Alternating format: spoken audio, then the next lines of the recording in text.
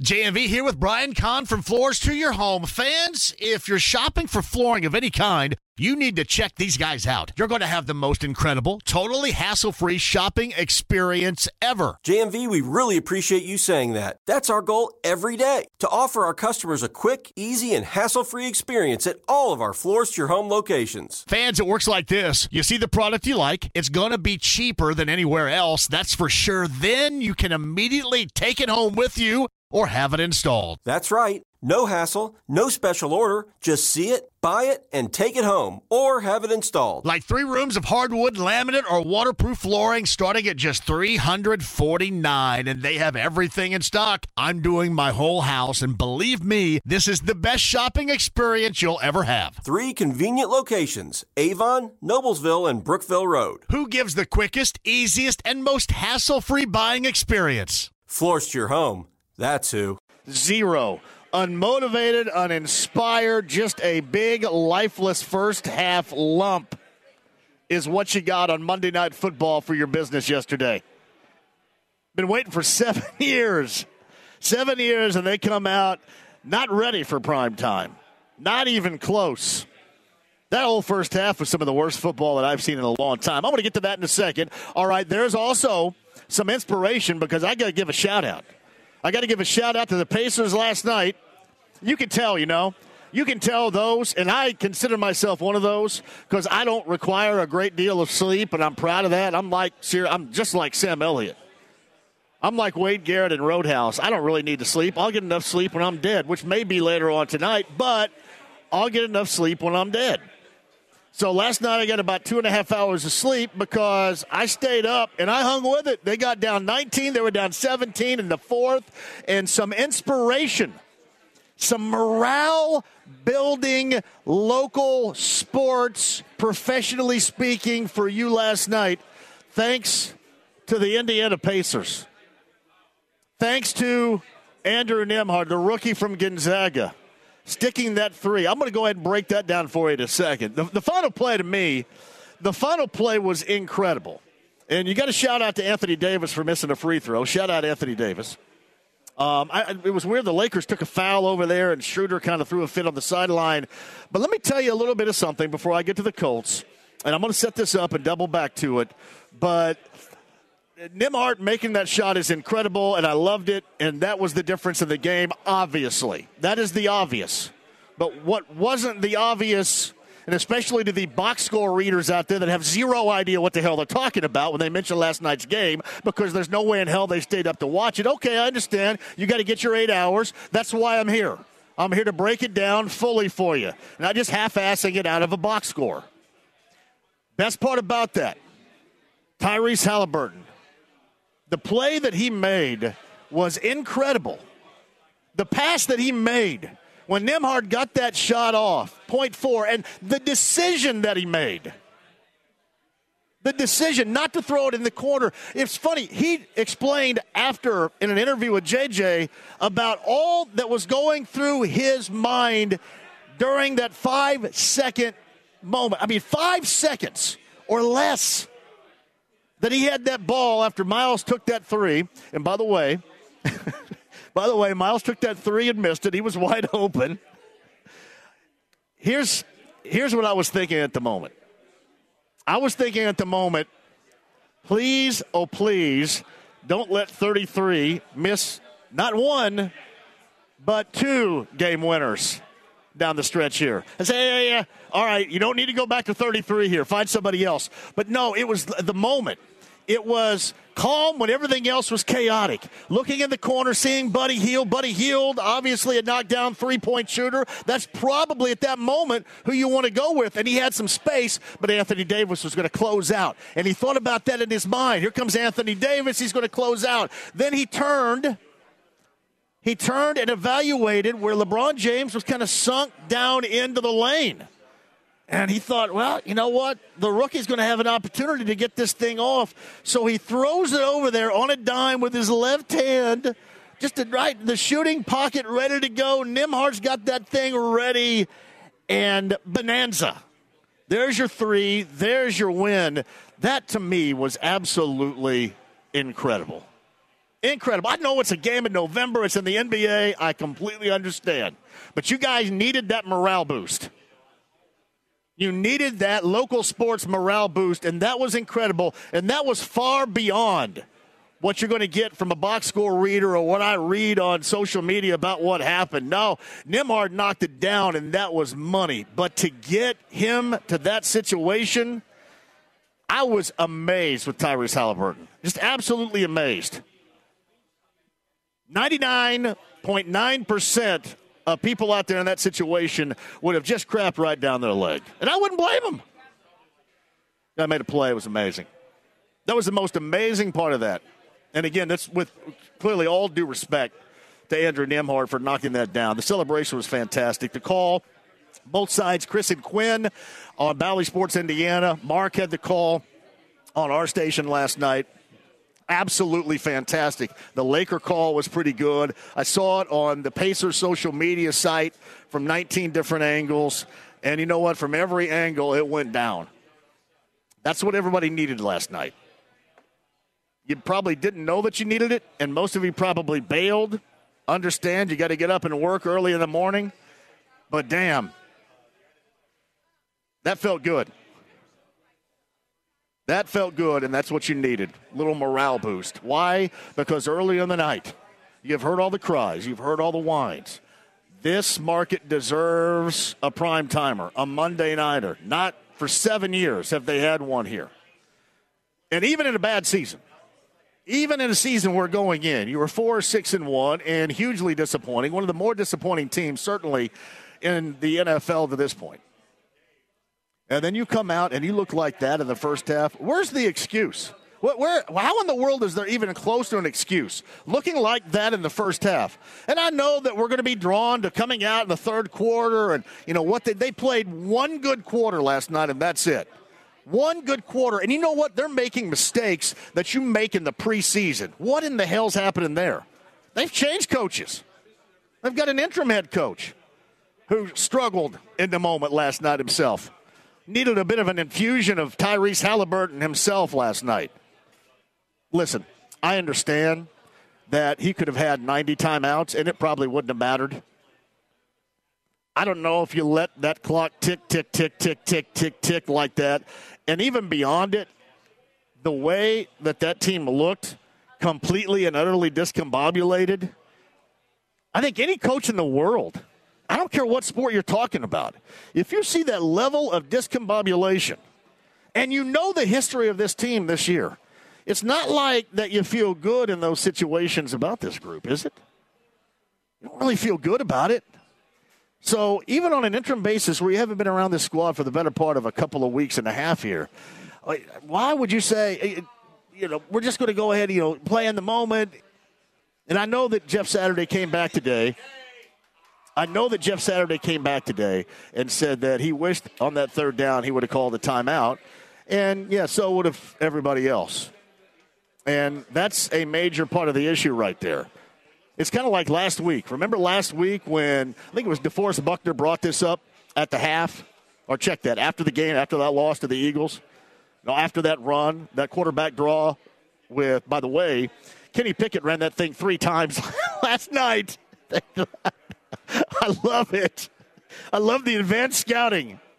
You watch what Jalen Hurts did, and you know what? The defense against this is so bad, we believe that we can go ahead and do it not once, not twice, but 3 times last night. That was quite hilarious.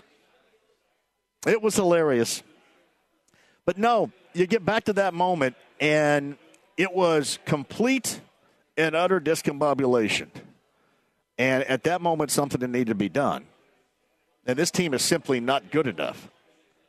This team is not efficient enough for you to believe that they can work themselves out of it. Really out of anything, much less that. So that is where I found the complete error in judgment with that. It wasn't so much about the time or saving clock. I didn't have any thoughts whatsoever that they were going to score. They were going to tie that thing up because their offense is not nearly good enough. And that's the problem, whether you're talking about the offensive line or the quarterback or the wide receivers or everybody. That's exactly what we're talking about right there. They're not good enough. But in that moment, when you're coaching that thing up, that's something you absolutely have to see. And he did not see it. Now, the other thing that needs to be seen as well, and this is something else that I alluded to on Twitter last night, and it doesn't matter. You want to know why? Because, again, I had zero thought that they would be able to do anything with it. But that final throw on fourth down, that was pass interference against Paris Campbell like crazy. And if you're trying to look for an explanation from the rules expert last night in John Perry gave you the Gary Busey type of description of what Joe Buck and Troy Aikman were trying to ask him from the booth. I go, what in the world are you talking about? John Perry's blah, blah, blah, blah, blah, blah, blah, blah. I mean, all you have to do is say, okay, the defender got there and wasn't looking at the ball before the ball got there. Hence, defensive pass interference. That's all you got to say. It didn't cost them the game. They probably wouldn't have scored anyway. That doesn't make it any less true because it was defensive pass interference on that final play. But that's what happens when you get a bad team. That's what happens when you're disgusted with a team. And you know what? You're just ready. If you're not already in bed, you're ready for bed, and you're just ready for that to be over. You don't have much more fight in you. And frankly, you would have had at that moment probably more fight than this team did coming out of the locker room to start that game. A game that this organization from the top, starting with the owner, had been looking forward to forever. They have been politicking about. They've been shaking their fist. We deserve this. We're getting screwed. And then you come out there on Monday Night Football and a standalone. You finally got it, and you give them that first half. Come on. Come on. And you can't blame it on Frank Reich. You can't blame it on Marcus Brady. You can't blame it on Carson Wentz. That is this organization from top to bottom. And that's why you look at this team right now. They're 4-7-1. And everybody always talks about, hey, are they tanking if you're keeping Matt Ryan in there? I don't know if you're tanking. They're just not good enough. They may end up putting themselves in the running now. They may be able to get in those upper echelon picks. Who knows? I mean, you get close, and maybe you got a pick of your own. You're going to try to trade to get up there because they are that bad. They are that bad right now. They are legitimately bad. When you look at the remaining part of their schedule, they may get lucky at home against a really bad Houston team that's trying to do the same thing. But this is not all about tanking. They're not trying to tank. That's just how bad they are. That's how mismanaged they are. That's how flawed they are and how they've been built and how they've been put together from top to bottom. And in a world in the NFL where most of the time you're able – after a bad season, to kind of recollect, reboot, do some things different, and then your schedule will coincide, give you an opportunity as well, and you can be good. This team, to me, continues to get further and further away from what its owner has talked about regarding expectations. Further and further away. It seems like every single week, those things, those cornerstones, those foundations that have been put together for this team crumble. And at the very least, if they don't crumble all the time, they're a moment from crumbling. They're a moment from failing. This is something that's not substantial. And this is not just going to be a year turnaround. This is something where you have to, and they say it all the time, coaches can be such BS. I mean, such BS. And you've got to try to look through it. That's why when some coaches talk, I go, yeah, well, whatever. Like Matt Painter talks, I go, you know what? Matt Painter's a legitimate dude. I'll listen to Matt Painter as a coach talk all day. There are other coaches, both current and former. I go, I don't want to listen to you for 5 minutes because you know you're just getting BS'd. But they always talk about top to bottom. We're going to evaluate our team top to bottom. This is legitimate. And don't let, if they sneak up on somebody here, let's say they sneak up on the Chargers. I'm not suggesting they're gonna, but if you sneak up on somebody, don't let that moment override what needs to be done here. And a complete 100% reevaluation of everything. That has to happen. To me, this is just not something where you're going to be able to bits and piece this thing back together anytime soon. It is that bad. It is that bad. You give me a couple of things last night that you feel good about. I'll give you a great example. I'm with you. You know, one of the guys, And I know he was a part of that first half debacle with that drop, but Jelani Woods stepped up in the second half. I expect a great deal from Jelani Woods in the future. I mean, a great deal. But it's few and far between. And even when you talk about a guy like that or, others, you're talking about some of these guys defensively, they're just a play or a moment from kind of letting you down and then working you into a reason to question them. That's just where this team is right now. So don't let any level of success from here on out cloud your vision of what needs to be done. It's a complete and utter reevaluation. I'm not saying that everything is bad on this ship like Apollo 13, but there's a lot more bad than there is good. There has been misevaluation, there has been bad coaching, and there has been a heap of expectations on this fan base here that not have just been narrowly missed or sideswiped, not even close. So don't let that fool you. Don't let that fool them. I don't think a lot of you are fooled with me here, but don't let them be fooled by this. This is not something you go, this is just a bad moment. Oh, well, it was just the quarterback. Yeah, the quarterback goes rogue and he didn't get vaccinated and I don't like him. It's not that. This is deeper than that. I'll tell you another thing, too. We'll see where we are with Jeff Saturday. I am under the impression that Jeff Saturday is going to have some sort of gig here. But I am not under the impression that he's going to be the head coach. Now, I will tell you, I believe this fully, that Jim Irsay wants Jeff Saturday to take the reins. He wants to leave no doubt with this group. I just don't see there being no doubt. This team does the same crap that it did with Frank Reich. This team has the same shortcomings as it did with Frank Reich. So the remainder of the season is to show a little bit more. And this is not all by what took place at the end of the game with the timeouts. Yeah, I'm a realist about that. I mean, it was flawed. I think Bob Kravitz described it as amateur hour. It was. I mean, the guy got confused in the moment.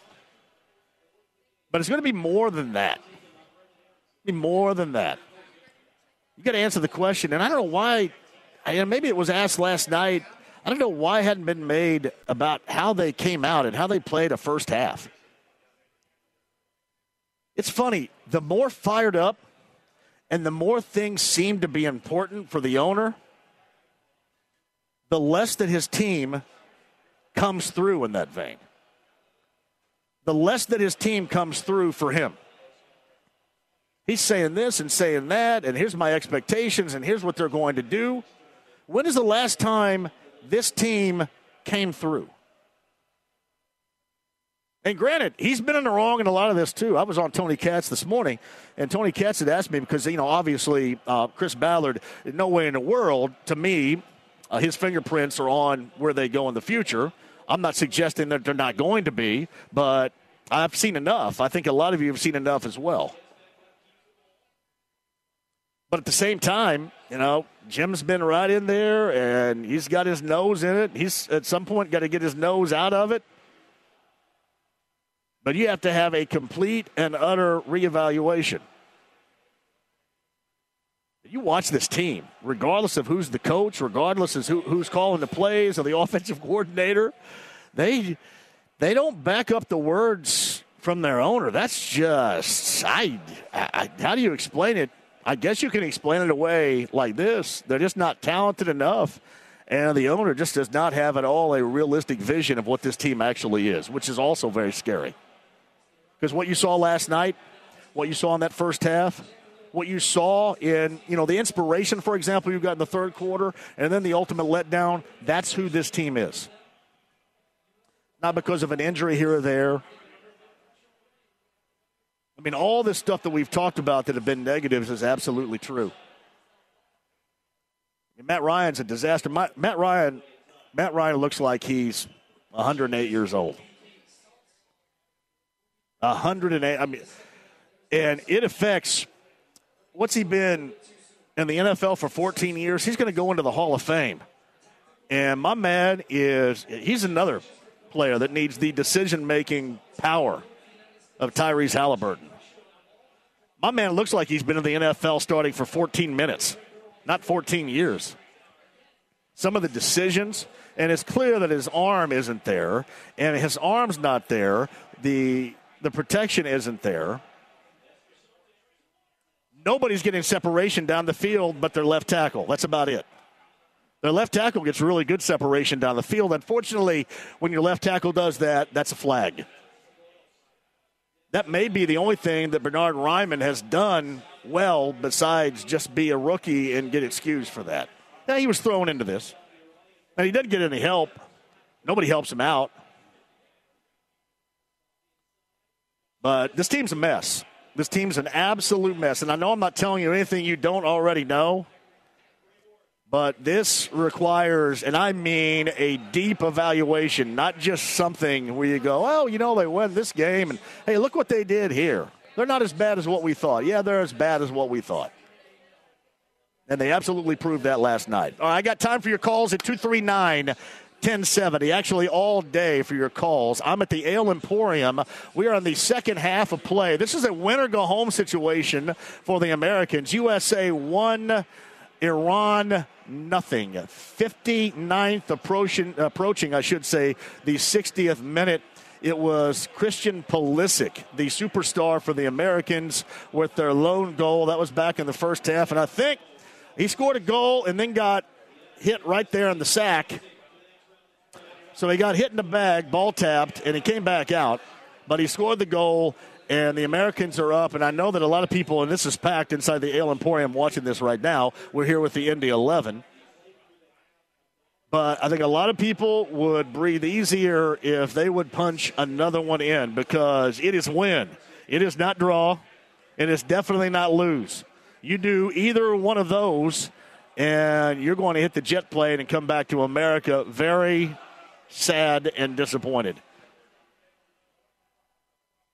1-0 right now, 60th minute. We're here with the Indy 11 at the Ale Emporium. I'm in Geist, actually in Fishers, right across the street where I was yesterday. And this is outstanding. Great group, great crowd here. And I kind of sound like, I don't think I'm trying to be quiet, but obviously you can hear in the background. It's kind of like last night. If you were listening to Matt Taylor last night on the radio, you couldn't tell. You couldn't tell that, there was a couple of times where I heard these loud cheers, and I thought, oh, hey, there, the Colts did something. It was the Steelers. And I know that they travel well, but holy crap. 30% of the building last night, it sounded more like it was 95% of the building last night. It's just embarrassing. I know it's the Steelers. I know they travel well, and they got their pea yellow towels that they're waving, and that's fantastic, but that doesn't make it any less embarrassing for a team where everybody was told of the expectations, and they have not been close. Not at all in any sense backed up what their owner had said that they would do. And at this time, they're not even close.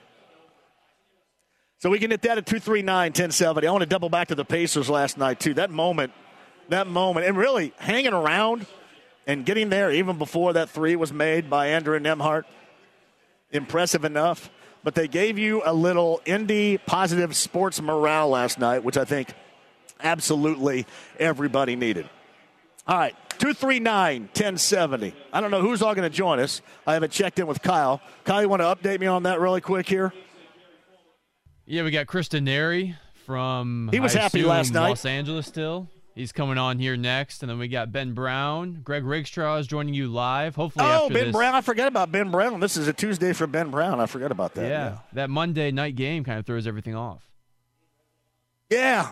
And you were expecting – I know it's a bad team, but you were still expecting a lot more. That first half was a joke. That first half of play, the way they came out and the way they played that first half was a joke. It's easy to say, hey, you deserve better or whatever. I don't know what you deserve, but I do know this. You don't deserve that. Troy Aikman you don't deserve that at all. He was pulling no punches on the broadcast. It was no, and he was right, too. If you were Irsay watching that, you would be embarrassed with the product you were putting on the field on national television. Yeah, I watched some of it, too, and I got what Troy Aikman was saying, and he was absolutely right about the offense. He didn't understand the offense. He didn't understand where Matt Ryan was trying to throw it. You know, there were moments where I thought, well, at least he's throwing it, not taking a sack. Does he at all look like a 14-year vet, future Hall of Famer? He's looked like he's played in the NFL about 5 minutes. Giving up the football. Botched handoffs. What is this, week 12? Who in the hell has a botched handoff in week 12? The Colts. That's where they are. All right, quick break, and we shall return. All right, 239-1070. Jump on here. Also, inside the lounge via YouTube Live, I'm waving you guys right now. I'll get some of your input coming up here a little bit later on as well. The stream, the app, and we are trying to get the Iranians out of the box. That sounded really bad right there. I hope that's soccer. Is that a good soccer term I just used? Can I say trying to get the Iranians out of the box without getting in trouble with the FCC? Kyle, is that okay? I don't want everybody giggling. I'm just trying to use solid soccer terms here. The Americans need another goal. 64th minute, they're playing right now. 1-0 over the Iranians. And this is a win, and I mean win. No draw, certainly no loss. Win or go home for the Americans. World Cup 2022. Quick break, and we'll come back. Again, 239-1070. Inside the lounge via YouTube Live, the stream, the app, HD radio, and all the road in Geist at the Ale Emporium with our friends from the Indy 11. 93.5 and 107.5 The Fan. Whether it's audiobooks or all-time greatest hits, long live listening to your favorites. Learn more about Kisqali Ribociclib 200 milligrams at KISQALI.com and talk to your doctor to see if Kisqali is right for you. The Ride with JMV. You just got your asses whipped by a bunch of damn nerds. 93.5 and 107.5 The Fan. Miles Turner, three. Gamer. Oh, Miles. Long rebound. Halliburton. Oh, no, he held on it too long. Nemhard away. Yeah, baby. Got it. The rookie out of Gonzaga hits a three at the buzzer to win the game. Baby. Way to drop it. Valley Sports, Indiana. That's Denary. That's Buckner on the call last night. If you missed it, late night hoopage gave you a morale boost of positivity here in central Indiana. The Pacers come from behind 17 down in the fourth, and then with that Andrew Nemhard shot, that three at the buzzer, or at the horn, if you will, it's the NBA. They get the win, and I'm going to jump back to the Colts in a minute, Monday Night Football. We all want to complain, but I do want to start out with a little positivity, and last night was amazing. And on board from Valley Sports Indiana, he's the voice of the Pacers, Chris Denary, and I mentioned this, I'm taking zero away from Andrew Nemhard. What Andrew Nemhard did in that moment as a rookie was amazing, but that was one of the more amazing under duress, under pressure, with the clock ticking, one of the more amazing plays from Tyrese Halliburton that you are going to see. And I think in large part because we're dealing with a game winner, that went unnoticed, but not by me. It was incredible. No, it was. And, I mean, he's a guy, JMV, that in the last 3 games, he's had 40 assists and no turnovers. Nobody has done that in the history of the NBA. Nobody.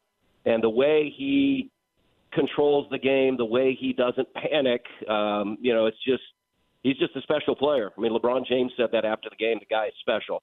And his ability to not rush and, maybe make a bad pass, it gets tipped, or even maybe he tries to take a shot that is more covered than what he saw over with Andrew Nemhard. But, there was just a lot of guys that stood out, John. I mean, for those that stayed up and watched, it's amazing how many people texted me and said they went to bed and they woke up and they were shocked. Yeah. But T.J. McConnell was terrific at the start of the fourth quarter. Neesmith hit some shots. Miles, I thought, rebounded the ball well and did a good job against Anthony Davis. He only got 2 shots in the fourth quarter. So you can go up and down the line. There were plenty of guys that, played a big role in the win. But Tyrese Halliburton is special, and it's a good thing that the Pacers have him. He explained it to JJ after the game in terms of what took him about 3 minutes to explain what was going through his head in the final less than 5 seconds was amazing to me. All that he had to consume. and all that he had to calibrate. You know, you're looking in the corner at a guy that you would want taking that shot in Buddy Hield, but knowing that Anthony Davis was there to really close him out, and then with a left hand throwing that dime to Nembhard because he saw LeBron James kind of leak back into the lane area a little bit and would have a much more difficult time to close it out. All that stuff you compute within 5 seconds or less, that just made the play to me more amazing. Yeah, think about it for Andrew Nembhard. He had missed the last 4 games with an injury. He did not play in the season opener. So he's played 15 of the first 20 games. And his first game-winning shot at the horn is against the guy that's going to become the all-time leading NBA scorer probably sometime in late January, early February. And, to have the confidence to take that shot. You know, David West told me this many, many years ago, John. It's not having to deal with making the shot. It's can you deal with missing the shot? And I think that's what all good and great players do is they know that they're going to have to answer, hopefully, if the ball goes in. But if it doesn't, you've got to answer that as well. And, he's only 22 years old. I think Pacers fans know, you watch Gonzaga for years. The Pacers got a steal at the start of the second round, no question about that. I honestly, Chris, I thought it was going to take him some time. I'd watched him so much. I thought maybe that he would start struggling, and it would take a while for him to get used to the consistent NBA-level athletic ability at the guard. But, man, we've talked about this before. He fits right in. He is just acclimated quicker and feels as comfortable as anybody out there on the floor for a guy that's been playing at that level for the better part of a month and a half. And John has been pretty consistent that the 2 rookies, Mathurin and Nembhard, are both out on the floor in closing situations. I mean, I looked out there, and, Westbrook probably played one of the best games of the year for the Lakers. LeBron had 21, Anthony Davis. They had 3 guys with 20. I think you add up their all-star appearances, they've got 35-plus. And yet you're closing the game with 2 rookies that are just now playing the first quarter of their NBA season. And, I think the biggest thing, we have seen this now from Benedict Mathurin twice. He's had 2 single-digit games, and each time he responds in a big way. He had 8 against New Orleans and then came back with 30 against Denver.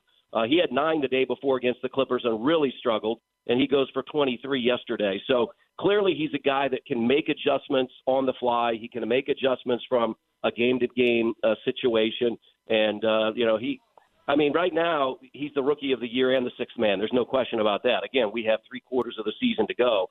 But there's nobody in the league that is doing what he's doing. Banchero's off to a great start, but he's missed a significant amount of games. And I think I've always been, when I had a chance to vote, I always, if it was even, I looked at the team's records. And clearly right now with a 12-8 record, Indiana has a much better record than Orlando does. Yeah, I completely agree on that, too. And Chris Denari, the voice of the Pacers, Bally Sports Indiana. Next up, I believe, Sacramento. But first things first, we'll double back to what was that morale boost for everybody around here if you stayed up to watch it last night. And let's give credit where credit is due. I love Mathurin because he beyond just being talented, he doesn't give a blank, he's a dude, like in football terms, which we'll talk about the Colts, he's like a defensive back where, all right, one play, something may happen, doesn't go your way, but he's going to be prepared for the next play. He is always prepared for the next play on both ends of the floor, and he had that huge tip. That Miles 3 that missed, credit Mathurin for tipping that out. That went to Halliburton, and then Halliburton worked his magic, got it to Nembhard. But I will say this. I was at home, and when I was watching this, I said, please don't throw it. And I'm a supporter of Miles, and you know this. Please don't throw it to Miles. I don't think my Twitter account can handle if 33 misses 2 game-winning threes there in those final moments. Please don't do it. So I'm just glad that it went sompplace else. Yeah, but I'm glad that Miles, he had the fortitude. Oh, he stepped into it. Yeah. I will say this, Chris, full disclosure, watching Miles make threes, for example, like last Wednesday against Minnesota, when he's confident and stroking it, that wasn't a confident stroke. He was kind of falling away a little bit. It fell short to the right of the rim. That was not a confident stroke. And then when you got it to Nembhard, it was right in the shooter's pocket. He stepped into it. That was, and not just because it goes in, but you can just tell somebody shoot it confidently and somebody that wasn't. Nembhard did in that moment. You kind of tell Miles really didn't get that type of look. It was almost like he was surprised he was that wide open at that moment. Yeah, and then Anthony Davis is sort of flying there at the end, and sure. That's a 7-footer coming after you. But the one thing that I think was so good about what happened last night in the fourth quarter is they were in the same position on Sunday afternoon, right? They got down by 19 or 20 and just could never get back in the game. And then yesterday, one of the biggest plays of the game, there are two big plays that I heard you earlier talking about stat sheets, and people just look at stat sheets and they don't understand the full complexity of the game. The steal by T.J. McConnell that the Pacers went the other way and scored, and then the second effort on the offensive rebound at the end of the third quarter by Mathurin. I mean, all of a sudden it's a 9-point game going to the fourth. Even though the lead got to 17, I just thought that they had some momentum. It quickly slipped away. But to your point, back to Mathurin, remember in the fourth quarter, I think he came down in transition, and they want him to take the shot. He missed two. But, he came down the third time, and he took it again and buried it. So it's just something that he doesn't worry about missing shots. He knows he's a good three-point shooter, and he's better off taking them than passing them up. Yeah, and you go back to that McConnell play. He split two Lakers to sprawl out on the ground to get that ball, too. On that steal, on that takeaway. I mean, he split. There are two Lakers that stood straight up. And the other thing that I was inspired by, and I'm sure a lot of Pacer fans, if you were up watching it last night, was the moment when Russell Westbrook was having a good one and he was feeling himself. And I think he dropped a dime. It may have been to Davis, I can't remember, for a dunk. And then Austin Reeves gave him the binoculars, for the great look. And then he did the binoculars thing. And you just kind of sat there and hoped that they'd get a little bit of karma come back at him. And that's the Pacers hung in there and gave them dancing around and doing this whole Russell Westbrook thing because he was feeling good. A little bit of karma that Pacer fans wanted to see last night. Yeah, and because, people will look at, the Lakers and they started 0-5 and 2-10. This right now is the best the Lakers have played. They'd won two straight, 5 of 6. They've got pretty much everybody healthy. Patrick Beverley did not play because he was serving the third game of a 3-game suspension. But when they have James and Westbrook and Davis all together, I mean, that's a handful. So you have to look at that as really a really good win. I know they're under 500. I think they're 7-12. I don't think their talent showcases that. But just a terrific win. And you could see the joy with that group. I mean, they don't care who makes the shot. They just know they want to win. And that was a huge way to play game 2 of this road trip. Yes, especially it was the second of a back-to-back. And it almost looked like against the Clippers on Saturday afternoon that they just kind of got off the plane and took a bus ride and went out there to play. I mean, they didn't have much resistance whatsoever when they got down. And you could kind of tell. And I know that I think it was JJ that said that after the game. When they got down, I think maybe it was 17 or so, maybe it was less than that. Buddy Hield kind of stepped in and said, hey, listen, we don't want this to turn into what happened yesterday. And then at that point in time, they kind of lifted one another up.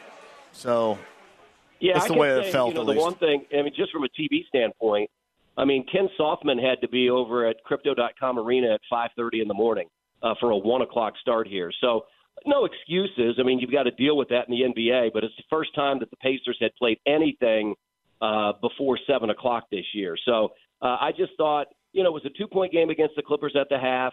It was manageable for a while, and then the Clippers ran away. And I think one of the things the Clippers are doing, they're figuring out how they can play without Paul George and Kawhi Leonard. I mean, Leonard's only played 5 games. Paul's missed, I think, 4. So that's a team that's as deep as anybody in the league, with a number of former starters and NBA All-Stars, John, that come off the bench. Yeah. It's Chris Denari right there. Sacramento up next, right? Yeah, Sacramento. We're in Sacramento, and wow, Tyrese Halliburton and Buddy Hield coming back here for the first time. Domantas Sabonis in a Kings uniform. Sabonis did not play for the Kings in Indianapolis last year. So there will be a lot of national attention, I believe, on this game because both of these teams have played far better than anyone thought when the season started. The Pacers are 12-8; they're 4th in the East. Sacramento's 10-9, and they're a playoff team in the West. So it's going to be a very interesting game tomorrow night here in Sacramento. I was up with you last night. I thought sure I was going to get a call at about 4 in the morning, but it didn't come. But I was up there. I was up there with you. I should have. I got a tweet from Tucker Barnhart. I don't know if he was at the Colts game, but he tweeted that he said, "Hey, he was at the Colts game. Yeah, he was there. He was like, "Can the game start earlier?" He was looking for an earlier start. Yeah, yeah, he was at the game. I think I made sure that he got into bullseye though, so I'm assuming he already had the game day experience made before that debacle last night over at Lucas Oil Stadium. Chris, I appreciate it. You and Quinn, shout out to Quinn also. Great call on the Nemhard make last night, the game winner. That was good stuff, man. All right, thanks, John. We'll talk to you soon. It's Chris Denari, voice of the Pacers, Valley Sports, Indiana, on the Andy Moore Automotive Group hotline. I wanted to start out with a little positivity because now we're going to dive into the negative. I want to get your calls at 239-1070. You agree with me? This is it. I'm telling you, if you're looking for, this is going to be like a Mickey Rourke. I hope it's better than that. A Mickey Rourke type of makeover that needs to happen here. This is not just here or there. Everything's going to have to go under the microscope on this because so much of what has been built, the staple of this team, has gone FUBAR. And it's not coming back. I want to hit that with you. And about last night, and a team that has obviously been outspoken about not getting a Monday nighter and wanting that home game nationally televised to stand alone, and then you get that Monday nighter and you come out that absolutely uninspired in the first half. Hadn't been the coach, has it? Hadn't been the offensive coordinator, the play caller. Parks Frazier doesn't look as golden as he did a couple of weeks ago. Let's talk about that. It's time now to dive into the negativity. Team USA still up 1-0, 84th minute, approaching the 85th minute of play right now. Again, it's a win or go home. You would like to see maybe Team USA pad this advantage right here, but 1-0 as we're into the 85th minute of play. We're here with the Indy 11. We're at Ale Emporium. We're near Geist. 116 and Oleo Road on a Tuesday. Your calls regarding the Colts and what took place last night at Lucas Oil Stadium. It's next, 93.5, 107.5 The Fan. Whether it's audiobooks or all-time greatest hits, long live listening to your favorites. Learn more about Kisqali Ribociclib 200 milligrams at KISQALI.com and talk to your doctor to see if Kisqali is right for you. The Ride with JMV. If somebody gets in your face and calls you a I want you to be nice. 93.5 and 107.5 The Fan. Third and long 5 for the Colts on their own 35-yard line. Line out of the gun. Deep drop. Steps in the pocket. Avoids traffic. Wide open for the Colts. Inside the 15. Down to the 10-yard line. And then tackled forward is Jelani Woods having a career day. Now it'll be first and goal for the Colts. Jelani Woods takes it down to the 7-yard line for a pass play of 28 yards.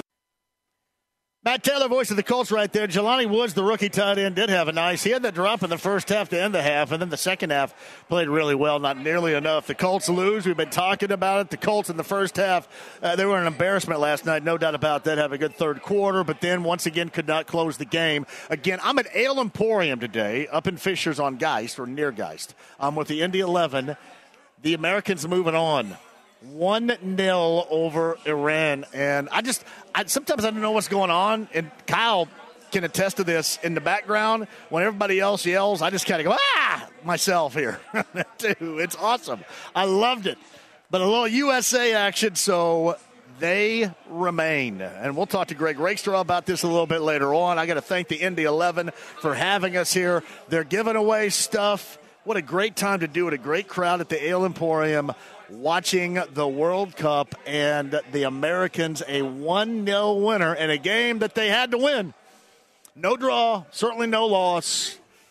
They are still in it. We'll talk to Greg about that, talk to Greg about last night as well coming up in a bit. Ben Brown of PFF in a second. I've promised you guys some calls at 239-1070, and Derek is up next today. Derek, hello.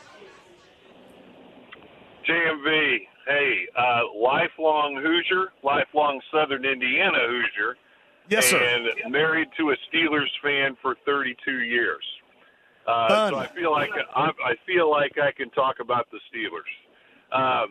Listen, I don't know if you noticed this, but in the last 3 minutes last night, there was a break on the field for an injury or timeout or whatever, and the Steeler Nation put their hands in the air. And it was like the defensive players like Watt and Hayward and all these guys were throwing their hands up in the air to encourage the crowd, which was almost 2/3 Steelers fans on the in the first 10 rows down there, and I think there's a reason for that. Steeler Nation, it holds people very accountable, and the players that they have that are their signature players, like T.J. Watt, Hayward, Minka Fitzpatrick, made just enough plays last night, or so great that they allowed their big name players or their lesser name players to make plays. And right now, the Colts, who we claim have these a fair number of superstars, aren't making plays. They were dominated all last night, but for the kick return that changed the dynamic of the game very briefly, should have been blown out by a team that has every bit of an offensive line issue that the Colts have, is decimated on the depth side because they're paying their signature players big bucks, but the difference is those guys make plays. I'm willing to give the Colts defense a break for having a game where they gave up over 20 points, because they've performed generally as a pretty cohesive group to keep the Colts in games this year. But they got beat by a subpar offensive team and an offensive coordinator who, let me just tell you, if you think it's bad here, Pittsburgh media is just ruthless on Canada and on Mike Tomlin. But the expectation there is accountability. I'll just give you a simple analogy, and then I'll be anxious to hear your comment. If you go to Dick's Sporting Goods in Pittsburgh, it is full of Steelers gear, Penguins gear, even Pirates gear, as bad as the team is. Okay? If you drive in a street in Pittsburgh at this time of the year, even though they're 3-7 or 4-7, I guess, every third yard in the greater Pittsburgh area has some sort of Steelers gear or poster or flyer, hanging outside their house. They're fanatical about it, and they're passionate about it, and they hold their people accountable. The Steelers next year will be a good team because they have to make hard decisions. Hey, Derek. Derek, I'm curious. Are you suggesting that the Colts don't hold themselves? They fired their coach and their offensive coordinator. Well, they've been ineffectively put together. They offensively can't score. They have got the worst offense right now, as you can see, going. And we'll get to Ben Brown about that in a second. But I don't know what other level of – I mean, you fire your coach for the first time midseason. You fired your offensive coordinator. I mean, there's only been, 2 or 3 teams that have done that. I know that Matt Rule got fired in Carolina. So, I mean, they're trying to hold, I guess, people accountable. At least the owner is in his meddling. But at the same time, it's not going to work because they have been so flawed in being put together and being constructed, especially offensively. That's where your Steelers have the edge. Because, listen, you got the future. I mean, you got the future in Kenny Pickett at quarterback. You got the future at wide receiver with George Pickens. You have the now with edge rushers from Watt to Highsmith. You got interior defensive players. You got Fitzpatrick in the secondary. Obviously, the tight end with Freiermuth for the future as well. You got a lot of those pieces. This Colts team don't have a lot of these pieces right now. So that's where it's different, and that's how it's been flawed in the construction of it. And that's where they are. Yeah, the meddling part is the thing that a lot of Colts Nation wants to embrace the owner. And I realize that the owner does a lot of good things outside the public eye for the community, but he's really got himself over-involved in the football team. Compare the number of coaches and you have perspective on this because you saw the Colts when they came to Indianapolis and just how abysmal they were, and the transitioning of the Irsay family from Robert Irsay to Jim Irsay saying, look, I can't have my hands on this, and go get Bill Polian, and you have that stability. It just goes to show how easy it is to fall and fail or struggle when you make a poor decision about your the management team or the coaching structure, Yeah. and it's really hard to climb up the ladder. You look at the Steelers, 3 coaches in 50, 60 years. Hey, Derek, I got to run here, and here's what it all comes down to right now. And the very first time Chris Ballard, the very first time he met with the media here, and remember at the time they had Andrew Luck, so it's easy to say, this can't be all about one dude here. You can't completely fall in about being about one dude. And while you have to construct this team and you want to have depth, you want to have playmaking ability, you want to have that security of your team construction, but at the time they had the quarterback, so that was easy to say. But nobody could have been more inaccurate in that statement than Chris Ballard was, because it is, if not all, close to all about your quarterback. And this team has just been kind of chasing its, around in circles for the past 3 years, and they don't have an answer. That's why I say at least Pittsburgh has an answer. Whether or not Kenny Pickett's going to be it, I'm assuming that they're going to try very hard to make sure that he is, but at least they have a vision in the future in place. The Colts have zero vision. So what's the hope here? The hope is that they lose as many games as possible and, maybe try to trade up an asset to get in there to get one of these quarterbacks. What quarterback are we talking about here? Are you talking about Bryce Young, Will Levis? Stroud, you're going to get up to get him? Is that a possibility? Everybody's brought me. Anthony Richardson to Florida. I don't even know if he's eligible. I'm assuming that he is, but he looked terrible against Florida State. Caleb Williams is a guy people have brought up at USC. I don't think Caleb Williams is draft eligible yet. So this is a team that it's not easy to even come up with a theory of the type of path. That's why I mentioned that it's not going to be all clarified by next year. This has been ongoing. This has been a major trip on your blank here. The flawed construction, the false sense of security, and over again trying to bring in something under center that you thought would work because the rest of your team played up to that level, and it hasn't. There's no way, and listen, Matt Ryan looks old and decrepit and not ready at all to do anything with his team, but there's no way in the world that he thought that this group was going to look like this. Maybe he should have, but he didn't when he was told he was going to be traded here. I had people last night saying I'd rather see Carson Wentz right now playing than I would Matt Ryan. I would rather see anything that I saw in that first half, and that's the thing that stands out to me. All these words, all these promises, all this bravado about the expectations of this team, and for the first time in 7 years, after so outspoken you have been regarding getting yourself a Monday nighter or getting yourself a primetime standalone, and that's the product you come out of the locker room onto the field and present to a nationally televised audience, to your home fans, 35% of which was there for the opposing team. That's what you do. And we've been through this. We saw what happened with Frank Reich. It's Frank Reich's fault, but that was Jeff Saturday. Quick break. Check that. I'm sorry. I'm not going to a break. Ben Brown of PFF is on the Andy Moore Automotive Group hotline. Ben, I'm sorry to keep you on hold for so long. He's our data scientist. I am going over the shortcomings of what was a first-half embarrassment last night and yet another loss for the home team here. Yeah, I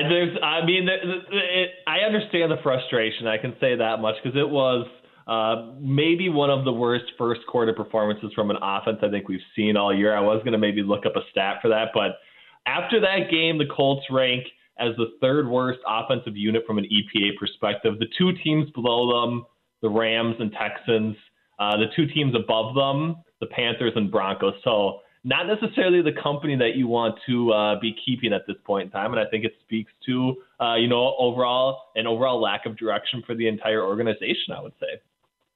Yeah, and no question about that. And no question about that. And then, like, you talk about the lack of direction right now. I don't know where – I was thinking about it last night where they're going to come up with the answers. And I guess one of the things I did think about knowing you were coming on is where they are right now. offensively. And how bad that – you mentioned the first quarter. I mentioned the entire first half. For a team that had been begging for that spotlight for so long to come out there and look like that, that's just embarrassing. Right. Yeah, it was so bad, right? I mean, so they had 5 offensive plays in the first quarter, minus 1.6 EPA per play. That's the worst first quarter ranking for any team so far this season. So it was, every bit as bad as expected, and then a whole lot worse than that. So I think, in saying that was the worst first quarter offense performance of any team, in the National Football League this year, I think that kind of frames, where they were at last night. And unfortunately, it did happen on prime time. And I think that's where, you absolutely need to start. Because this is, kind of something else that we talked about, in the shift from going from, firing Frank Reich to Jeff Saturday was, Frank Reich was pretty good on scripted offensive plays throughout his entire tenure for the Indianapolis Colts. They were number one from an EPA perspective last year. They were at least, close to league average this year. And that's the part that, very much dropped off, the proverbial cliff yesterday. And when they don't have that, they're not even close to, I would say, a league average football team, unfortunately. How'd their numbers look? Again, Ben Brown at PFF. Offensively, you mentioned how bad it was in the second half. I guess if we're going to look at something, I mean, the third quarter they played well, but it was 1 quarter out of 4. How'd they look all the way around in the third quarter? And then how did they come out offensively speaking overall, game-wise, on Monday Night Football last night? Yeah, I mean, they definitely responded in the second half. And I think, you finally saw some shot plays, I would say, specifically to Michael Pittman. I do think, the hope that they were going to create more yards after the catch for what is, I would say, a pretty poor Steelers secondary unit really didn't come to fruition. I think, overall, like, Alec Pierce was the lowest offensive graded Colts player last night. So he just wasn't involved whatsoever. But there were, I would say, some bright spots. I think that, from a pass blocking perspective, Matt Ryan did take, the 1 sack and was under pressure in certain spots. But this was actually, the Colts' best pass blocking PFF grade that they've had so far this season as a unit. And that was, I would say, in a lot of ways kind of led by, Bernard Raymond, who we had, as a really good, pass blocking grade so far this year, so far that week. So it was, so he was, Ryman was good last night. Is that what you're saying? At least numbers wise with you guys? So he had a 73.3 pass blocking grade, which I would say is, a little bit above average, 89.9 run blocking grade, which is one of, the better run blocking grades, especially from a tackle position that you would find in week 12. So he was, I would say, probably one of the only bright spots for the Colts offensively. Yeah, there weren't very many. I mean, I would look at Jelani Woods after he dropped that ball at the end of the first half. It seemed like he kind of got focused in the second half, and I thought played well. And, really other than that, I think you're kind of chasing your tail as far as finding anything that was good about this team. And I think that's why, Ben, that you got so many people with such a lack of hope going on here right now, too, because we're talking about, and the Steeler fan came on here, and this is, about what we are and our culture. And I just, when I have to hear about culture, this team right now with the Colts is just not talented. They're not talented enough. And at the very least, the Steelers can sell, even with, 4 wins now? What are they, 4-7? They can sell their fan base of having those essential pieces, at least right now, under their roof, ready to roll, whereas the Colts, the way you look at it, they don't. Yeah, and they have, the one thing that the Colts haven't had in quite some time, and it's, I would say, some hope for the future at the quarterback position, because they've been, completely abrasive to actually trying to draft somebody, and they've gone with this, retreat type free agent quarterback, and that has its flaws, right? Because I do think that, when you're trying to piece together a roster, like the roster surrounding some of these guys, specifically, the Phillip Rivers year and everything else, was a pretty good unit. But when you bring in a veteran guy at that type of, salary cap, like those things start to fray a little bit. And I think that instead of, obviously it's a little bit of revisionist history, or a lot of bit of revisionist history, but actually going out and at least trying to find your guy through the draft, it is kind of the first step, I would say, to really turning not only the culture around, but also, the direction of the team around. And until they, bite the bullet and do that, and when they actually have the draft capital to do that, I think there's still a lot of dark days ahead for Indianapolis Colts fans. Ben Brown at PFF. I'd agree with you on that via the Andy Moore Automotive Group hotline. We didn't hear much from T.J. Watt against Braden Smith last night. How did Braden Smith look on the right tackle position matched up against T.J. Watt oftentimes last night? Yeah, so he actually, I would say graded out quite well. 74.6 overall offensive grade was really good. Actually had, probably, him and Ryan Kelly had probably the best, pass blocking grade along the offensive line, 76.1 grade. So I think he held up, better than what we probably would have projected, and was also pretty sound, from a run blocking perspective. So I think, at a lot of points early on in the season, we probably could have pointed to, the offensive line kind of being at least if it wasn't the main issue, a pretty big chunk of the pie was probably placed in their direction, and rightfully so. But last night, I thought they held their own against a pretty decent front four, and specifically, T.J. Watt.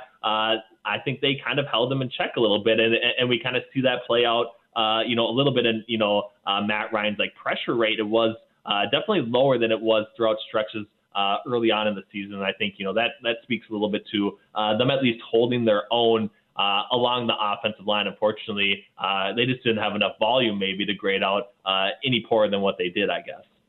It's Ben Brown at PFF on the Andy Moore Automotive Group hotline. Before I catch you loose here, I want to get to the defensive side of the football for the Colts. And I guess I wasn't really expecting this, especially with a dinged-up Najee Harris, who was dinged up again last night, had 10 carries, 35 yards. But if you put everybody's production together, the Steelers rushed it 36 times for 172 yards. How disappointing was this Colts defense against the rush for you last night?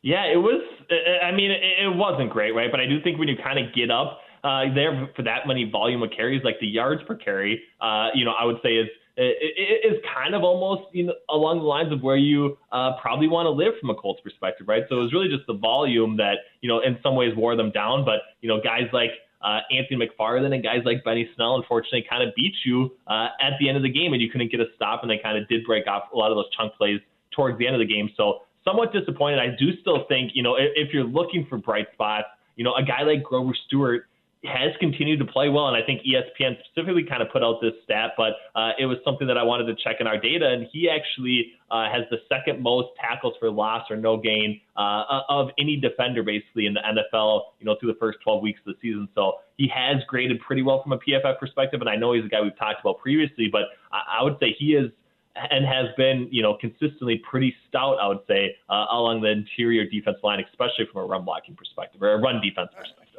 Any other numbers before I let you go that stand out to you, either offensively or defensively last night as we move forward with, unfortunately, a squad that is 4-7-1 now and looks dismal at best here in Colts uniforms? What do you think, Ben? Anything stand out? I'll say, from a little bit of a sleeper perspective, and a guy that I think definitely needs to get some more run here in the latter half of the season is Isaiah Rodgers. I think he's PFF's, second graded coverage cornerback so far this season, has been really good. Did, have basically allowed one reception for 2 yards yesterday, has been on a little bit of a tear kind of since week 9. So I think there are maybe some pieces that you can find out, at least as far as, how well are these young guys going to be able to hold out to, a full complement of snaps. And I think that, Isaiah Rodgers specifically is a guy that you need to get involved, as much as possible here in the latter half of the season and really find out, how good can this coverage unit be, in 2023 with him in the fold. There it is, Ben Brown at PFF on the Andy Moore Automotive Group hotline. Not a great Monday night whatsoever for Colts fans, but breaking it down with the analytics for us, as he always does every Tuesday. My friend, I appreciate it. We'll get back to normal coming up next Tuesday, and that'll be coming off the Dallas game, so that should be pretty sweet. Can't wait to give you the offensive line numbers with that. Ought to be very nice. So I appreciate it. I appreciate you too. Thank you. We'll see what the pass blocking, if it falls off a cliff here or not for the Cowboys. So it'll be fun. Yeah. The cliff is probably coming. Ben, thank you. Ben Brown, PFF on the Andy Moore Automotive Group hotline. Greg Rakestraw is here with me, the Colts postgame show host, which just probably ended about an hour or so ago, just in time for you to watch USA, Iran, and USA going to the round of 16, the knockout round. The Netherlands coming up on Saturday morning at 9 a.m. I would describe the second half as very Tim Hardaway promo early 1990s. Ugly, but deadly. It wasn't the best played half of soccer you ever saw, but it was good enough for the USA. They accomplished their goal which is to make the round of 16. All right, Netherlands, one of the best, correct? Netherlands, one of the best, but not unbeatable. There's really only a couple of teams. Who's that Gecko guy or whatever he is who's scoring it well right now? The Gecko, he's got a low center of gravity. It makes him pretty good. No, Netherlands is talented, but they're not unbeatable. The only couple of teams I look at and I go, I'm not sure the U.S. could match up with them right now would be France and Brazil. Yeah. If you can hang with England, you can hang and beat the Netherlands. Again, you've got to say you got to create more scoring chances. But honestly, if you're going to beat the Netherlands, you're going to have to play the way you play it today, the way you played against England, the way you played against Wales. Create a couple of early goal-scoring chances, find a way to nick one, then hang on for dear life. I'm assuming Pulisic's sack's okay after that goal? I would assume that once everything rescinds from the canal, he should be able to go. But if you're going to give a couple up for your country, do it for the glory of a World Cup goal, and that's exactly what he did. No doubt about that. So the USA moving on. That's a Saturday morning, 9 a.m. get-together in the knockout round, the round of 16 versus Netherlands. Again, 9 a.m. coming up on Saturday morning. I'm so used to doing post-game shows that Soccer Saturday will now be a very unique pre-game show. It will, won't it? On Saturday morning, leading in from 9 a.m. to 10 a.m. You did the post-game show last night. I asked this question before anything else, and you could talk about, the inspiring third quarter or what have you with the Colts last night. But how in the world do you have any excuse for the way that they came out and played in that first quarter and in that first half? You don't. And again, the only excuse is the offense has been this consistently bad for most of the season. Defense finally had an off night, I guess because Steelers just aren't very good. This is the worst Steelers team in 20 years. And they ran for over 170 yards, and I thought there was way too much cushion on receivers earlier in the game. It got better as the game went along, and still Steelers had 346 yards of offense and 24 points. So if the Colts had an average offense, they wouldn't be able to compete in last night's game or give themselves a better chance to win, and they didn't. So, but no. I mean, it was just I thought the Colts looked flat last night and really played one good quarter out of four and let a below-average team come into their place and beat them, somewhat near close to 24 hours ago. And then you just, you let, Pittsburgh in the fourth, not only score, right, but then, going for two and getting the 2-point conversion. It's just, especially the way that they started, for a team that has an owner. And really, I mentioned this earlier, as much as what Jim Irsay has talked about, what he expects and what the Colts fans should expect, this team has done basically on every single level the complete opposite. Correct. The complete opposite. It's all been hollow words so far this year. I mean, and again, we can give you 39 different reasons. They're not playing well enough, or they don't have the proper talent. Whatever you do, however you want to organize it, if you don't have the right guys at the right spots, you're not going to win. And that is exactly the position this football team is in. I said this a little bit earlier. I tell you what, I'll save it. Let's take a break. Sure. Greg, you can come back. The Colts post-game show host is with us at the Ale Emporium. We're in Fishers, close to Geist. That's 116 and Oleo with our friends from the Indy 11. The USA moving on to the knockout round. Netherlands, their matchup coming up on Saturday morning at 9 a.m. A little bit more on that.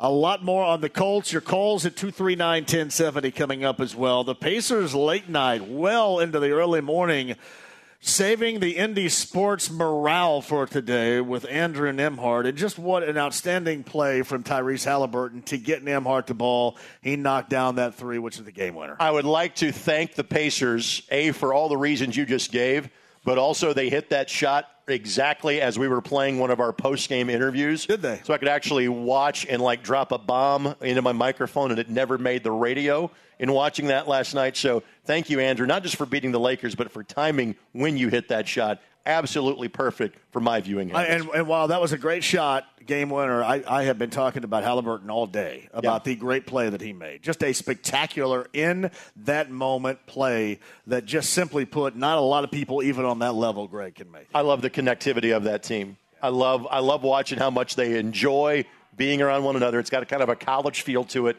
because they are so young. But again, basketball seemingly is going to be saving us, because the college scene looks pretty good. Clearly the professional team is better than we thought they would be, with the football team being in the absolute opposite direction. I think the last time I remember this team being this connected was, I can't remember which year that it was. It was Oladipo's first year. Was that with Corey Joseph? Like 17, 18, where the entire team lifts them up, and you see the smiles. This group enjoys playing with each other.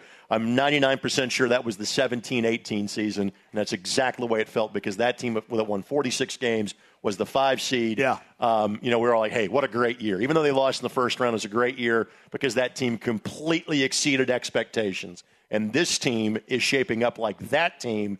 You've largely got a young core that you can now keep together for many years to come. That connectivity is what I thought about with Corey Joseph after that and one situation that you saw last night as well. We'll come back with Greg on the other side. Hey, right now, number 9 at 239-1070. If you guys are going down, for example, Boilermaker fans, you got the Boilers and the Wolverines coming up on Saturday night in that title tilt, right, for the championship of the Big Ten.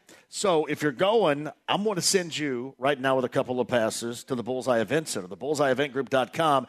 It is the championship game, VIP tailgate, all you can eat, all you can drink. Now, if you don't win, your passes, if you're a Boilermaker fan or a Michigan fan, they're available right now at bullseyeeventgroup.com. But right now, number 9 at 239-1070, all you can eat, all you can drink. You're going to be entertained before that title game on Saturday, 3 hours prior to the start of the game at the Bullseye Event Center with bullseyeeventgroup.com. Number 9's a winner as we hang out at the Ale Emporium in Fishers, 116 and Oleo Road with 93.5 and 107.5 The Fan.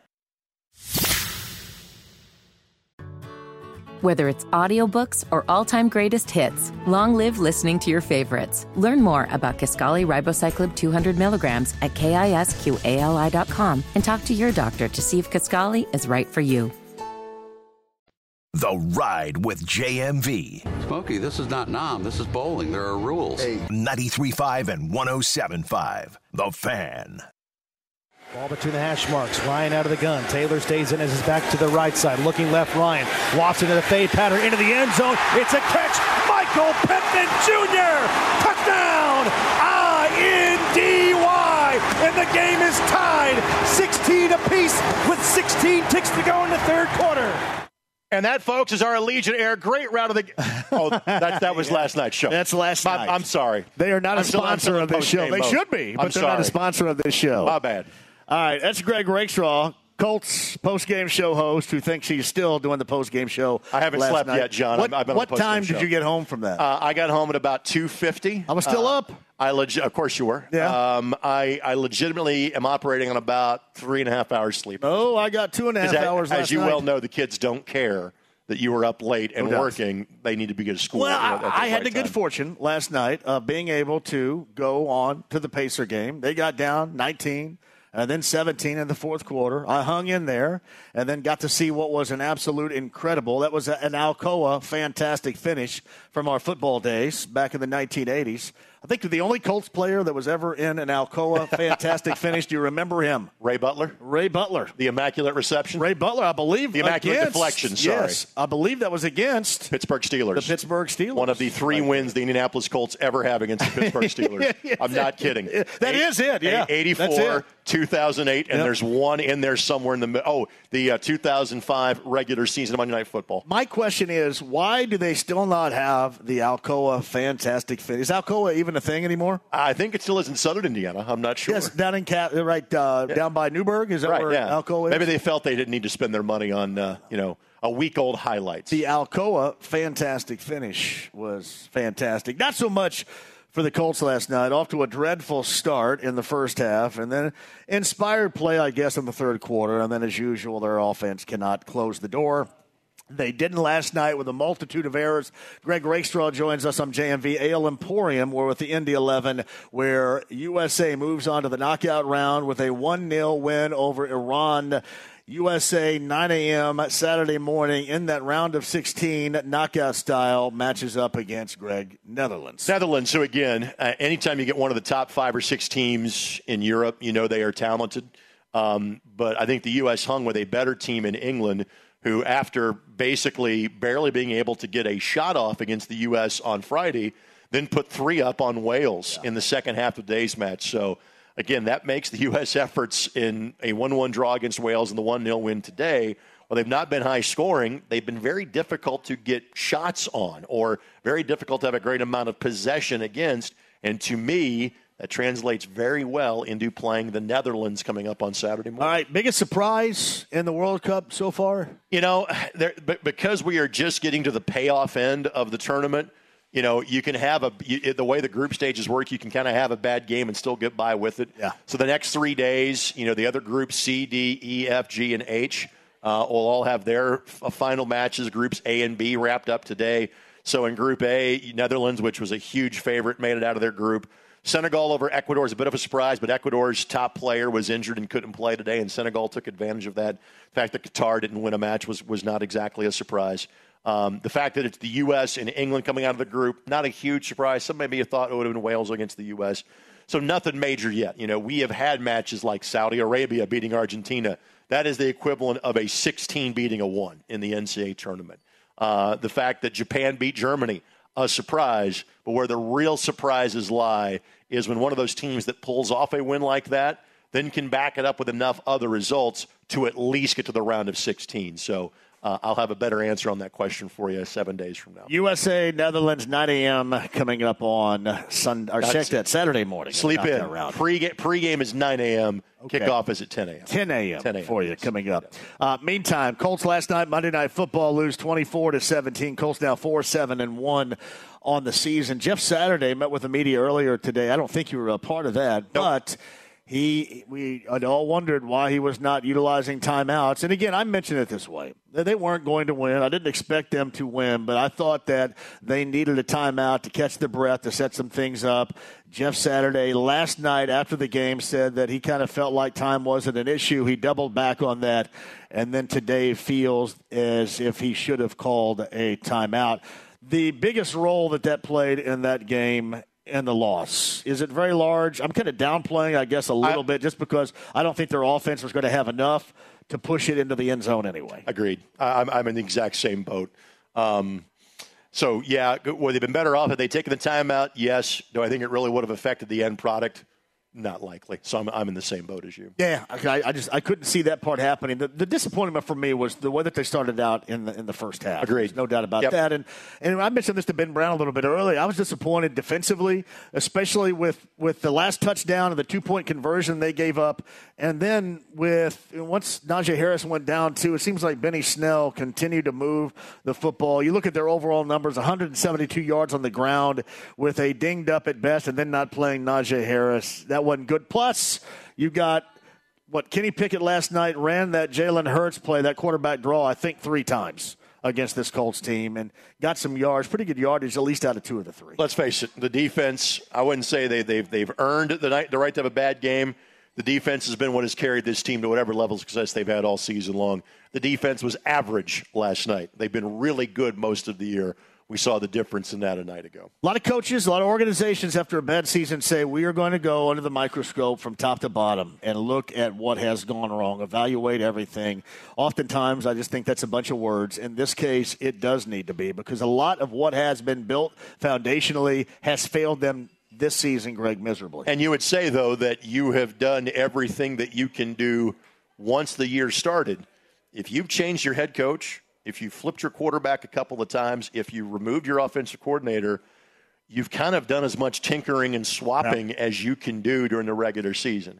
So it's kind of like, hey, the last 5 games of the season, there's no quick fixes at this point. This team is what it is until you get to the offseason and potentially scrap it and reboot it. Jeff Saturday, the guy for the future, you think here? I have no idea. Just because there's 5 games left to go. We saw a little bit of an impact against the Raiders, but what we've seen the last couple of weeks looks the same. Looked kind of like just before. And again, coaches make a difference, but it is always about the Jimmies and the Joes more so than the X's and the O's. And, again, there's just not enough good pieces. Well, and that's why I point the finger at Chris Ballard entirely for where this team is right now, the way that it's built. And the difference is between what you saw last night of the Steelers and the Colts right now is even in a bad season in Pittsburgh, you still have some of those foundational pieces. Plus, you get a look into the future where you have quarterback in place. I like George Pickens a great deal, a wide receiver. I think if he stays – if he stays good, stays on the field, he's going to be – but Rick Venturi and I talked a little bit earlier on my way here. He kind of compared him to what he thinks he's going to be, a guy like A.J. Brown. I would tend to agree with that comparison. They have a lot, along with Freiermuth, the tight end. They have a lot of what the Colts don't have in place, and I guess specifically at the quarterback position, what they believe to be the long-term fixture here, and those are some of the answers the Colts are going to be tracking down. Correct. I mean, again, it's just, are there some pieces here you're going to keep? Absolutely. But are there enough good ones for this team to be truly competitive right now? No. And this group has gone so long without a reboot. You know, we had one in 2012, and we're thinking, hey, this is going to be a long-term process. And they go 11-5. And so it has been, and it's great to be in win-now mentality for 10 consecutive years. It means you think you're going to be good. This team should have won more during that time. There are a multitude of reasons as to why that's the case, but they've never looked at themselves in an offseason and saying, hey, it's probably time that we have to kind of build the foundation back up. And I think that's where this franchise is for the first time really in 11 years. I think we've also gone, I think if you were to ask some people within the organization now, whereas maybe prior to, maybe not everybody, but certainly the owner felt this way, wanted to win games still. I think now if you continue to lose and you continue to take a nosedive, I don't think as far as the future is concerned, that's altogether going to make anybody unhappy any longer. Well, I think last night is what that meant moving forward here. And let's face it, from a mathematical standpoint again, are the Colts at 4-7 going to be a playoff team? No. But mathematically, you could still win 5 consecutive games and potentially be a playoff team. 9-7-1 was the 7th playoff seed a year ago. If the game in Dallas goes kind of how we think it's going to go, now you're going into a bye at 4-8-1. Yeah. And then you can have more realistic and honest conversations about what the last month of the season looks like. All right, I'll let you bail here. A little bit more about the Indy 11, too. So Indy 11, obviously we're getting ready to start season number 10, remarkably, coming up in March. We sit with a few of the players, Jared Timmer, A.J. Cochran, and former player Matt Watson, who's getting ready to head out to go become an assistant coach at FC Tulsa. They were all here for part of the watch party today. Good to catch up with those guys. We will start making player signing announcements over the course of the next handful of days in terms of players we are bringing back. We've already announced some of the players that won't be coming back for next year. But the way that kind of the fiscal calendar works for these guys, they're on a 10-month contract. Basically, the contract starts February the 1st and runs through November the 30th, as in tomorrow. So the next couple of months are about player signings and tryout camps and free agent acquisitions and things like that. But really, training camp will get underway 2 months from Thursday, in and around February the 1st. We'll start playing friendlies a couple of weeks after that. And by the second Saturday in March, we'll be playing a 34-game USL Championship season. So tickets are always available at Indy11.com, 317-685-1100. And please make sure you download and use the Indy 11 app. And thank you for having us, Indy 11. Thank you for the Ale Emporium. We got another hour to go to, Greg.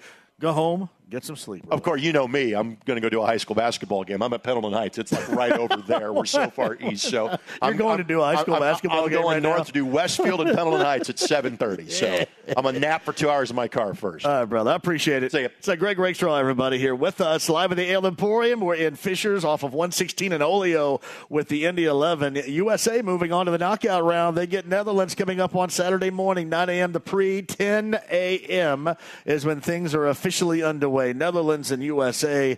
USA beats Iran 1-0 earlier today. Meantime, we come back. Zach Kiefer, top of the hour of The Athletic, what Jeff Saturday had to say about how he handled the situation late in the game on Monday Night Football last night, and his evaluation of this team. Will he agree with me? Plus, on the other side, your chance to be a part of the Bullseye Event Center in that championship game, Boilermakers and Wolverines, VIP tailgate coming up on Saturday afternoon into Saturday evening, again at the Bullseye Event Center. That's coming up as well. Live from the Ale, we're in Fishers on a Tuesday, 93.5, 107.5 The Fan. Whether it's audiobooks or all-time greatest hits, long live listening to your favorites. Learn more about Kisqali Ribociclib 200 milligrams at KISQALI.com and talk to your doctor to see if Kisqali is right for you. The Ride with JMV. Say, man, you got a joint? No, not on me, man. It'd be a lot cooler if you did. 93.5 and 107.5 The Fan. Honestly, you need about 12 of them to get you past that first half of play on Monday Night Football from a Colts standpoint last night. Welcome back to the show. Colts lose 24-17 Monday Night Football. We're at the Ale Emporium today with the Indy 11. USA, Netherlands, that's the setup in the round of 16. The knockout round coming up on Saturday at 10 a.m. USA advances with a 1-0 win over Iran earlier this afternoon. One of the real reasons why we're here today. Pacers win last night. Game winner, Andrew Nembhard, the rookie from Gonzaga, in what was an outstanding play in that moment at the end of the game by Tyrese Halliburton. If you haven't seen it, and I think probably everybody has, you got to go back. And honestly, Nembhard knocking that down was awesome, but the play was absolutely made to get him that ball in that moment by Halliburton. It was awesome. Check that out. Next up for the Pacers, 7-game Western Road Swing, Game 3. Finds them in Sacramento, so we'll do a little, all right, how are the Kings doing with that trade compared to the Pacers are doing? We'll do that coming up on the show tomorrow. But last night, 24-17, the final, Steelers over the Colts, and really 4-7-1 on the season as we bring in Zach Kiefer of The Athletic. I want to get to the Jeff Saturday remarks earlier today about his mistake in judgment and not calling a timeout, and I guess his apology to the team when he stands before them coming up tomorrow. But first things first, you get a team from the top on down, starting with Jim Irsay, so outspoken, shaking their fist at the NFL for not giving them, a standalone Monday Night Football game or a nationally televised home football game. You get that in Monday Night Football after the first time in, 7 years, and then your team responds and comes out completely flat, playing to that level. I thought that was embarrassing in the first half last night. It was. John, let's go back to this. You've been pining the NFL for this game, for this home game on Monday Night Football on national television. And how do you respond? You don't complete a pass until 6 minutes to go before halftime. It was the longest a team has gone without completing one pass in a game since the Broncos during the COVID year when their entire quarterback room was wiped out due to COVID. And they had to start a freaking wide receiver. Yeah. This offense is so broken, and it's hard to watch. And I feel for the fans that were there last night that paid money. I feel for the fans that stayed up and watched that whole thing because this team has taken years off my life just covering it. I can't imagine being emotionally invested. But, look, they talk the talk, and Jim Irsay can say what he wants, but when they beat the Raiders, he gets on Twitter and says, you guys all criticized me for making this move. We win. Well, now they're coming back to life, and now the polish is starting to worn off, and now you're starting to see, like what you mentioned a minute ago with the timeout fiasco, what it's like when you hire a guy off an ESPN set to coach an NFL team. Look, Jeff can give them some oomph, some juice, some fire, and I think he has to some degree. But at the end of the day, that only goes so far in this league. And you don't win games, you don't win seasons because of fiery post-game or pre-game speeches. You win with good players and good positions, and you win with schematics and coaching. And they got out-coached last night, and they made a pretty bad mess of it at the end. Hey, Zach, I think this is a horrible example, but I think that it's true, twofold here. One is, I think more the reason last night that people weren't as outraged as you thought they might be because of the lack of a timeout is because there was no thought that this team could score a touchdown to get even in the first place. So you're just kind of saying, yeah, whatever. And I think people felt the same way because, I'm sorry, that final play, Paris Campbell was interfered with. And I've heard absolutely nothing outside of me. And I'm not crying about the officiating, but that was a defensive pass interference. To me, textbook, and it wasn't called. And I and others didn't make too much out of it because of the low level of expectations that this offense is right now. You just didn't think they were going to get it done in the end, thus you really didn't care. Yeah, that's the sad part, right? So the issue I had with the explanation we got last night was Jeff Saturday saying we had a lot of time and I felt good. I wouldn't have felt good in that situation because they were on the 27-yard line. Like, if you're inside the 6 or the 8, like, okay, yeah, then I'm thinking you've got enough time with these timeouts. And to go to your point, like, this team's not good enough to bank on a touchdown from the 27. I don't think they're good enough to bank on a touchdown from the freaking 1-yard line, and we learned that last night when they fumbled the ball. So that's a good point. And I also didn't didn't buy for 1 second the idea that the Colts were not trying to score too fast. Like, they don't get to say that. They don't get to think that. They don't. This is one of the worst red zone teams in the league this year. This is one of the worst scoring teams in the league. Every touchdown feels like an anomaly right now for this team. When you average 14, 15 points a game, you have one of the fewest touchdown totals in the league. So I'm not buying any of that. And a pretty strong mea culpa today from Jeff Saturday. To his credit, just came out and completely owned it. He said, this was all on me. I'm going to address the players tomorrow. But look, this was a rookie coaching mistake. You know, for those that watched the week 1 game between Denver and Seattle, when Peyton Manning was basically calling timeout 38 times, like, that was all of us in the press box. I bet that was you wherever you watched it. I bet that was everybody in the stadium. And the only ones that didn't know to call a timeout are the coach and the quarterback and the play caller. And that's just a huge mistake that you can't make in that situation. All right, through now 3 games, being 1-2, how has Jeff Saturday accounted for himself as a first-time head coach, in this case, an interim coach with the Colts? Yeah, like I mentioned a minute ago, it feels like some of the shine has worn off, and now we're into the real part, right? You get the opening press conference, you get the opening week, you play a bad Raiders team, and that certainly helped, didn't it? The fact that the Raiders just didn't tackle in the back end, and you win that game, and you're sort of the story of the NFL for a week or so, and then it gets real, and the really good coaches can handle that. And they blew a game against the Eagles, and they blew this one against the Steelers, and now they've blown 3 straight home games with fourth-quarter leads. This is who they are. They can change the coach. They can change the quarterback. They can change the OC, the play caller, you name it. This is who the Colts are. They're a team with some talented players that just cannot stop finding ways to lose games. I don't think Jeff Saturday's done a particularly great job with the offensive line. You know, maybe he gave them a boost early, but again, I said this then, and it wasn't a popular opinion. They're playing the worst defensive line in the league in the Las Vegas Raiders, who made them look good that day. They got beat up last week against the Eagles and gave up 4 sacks. Today, he said he's sticking with Bernard Ryman at left tackle and Will Fries at right guard, but they gave up 3 sacks last night. This is an offensive problem. It's not just that unit. Matt Ryan didn't play well last night. The reason early is because nobody was getting open down the field. Now, that doesn't excuse Ryan's first 2 passes. The first should have gotten intercepted. The second was. So I don't know about you, man, but when I just watch this offense, I feel like every yard seems hard, and I just feel like there's no answer. And if Jeff was brought in to fix the offensive line, which is really at the root of all these issues, there's no magic fix. There's no magic pill. There's no Anthony Costanzo coming back to fix the left tackle position. That was so royally effed up in the offseason that you're not going to fix it in November or December. And this is what they are. And I just don't think Jeff Saturday is going to be able to fix anything down the road. And they might not win another game until they play Houston in week 18.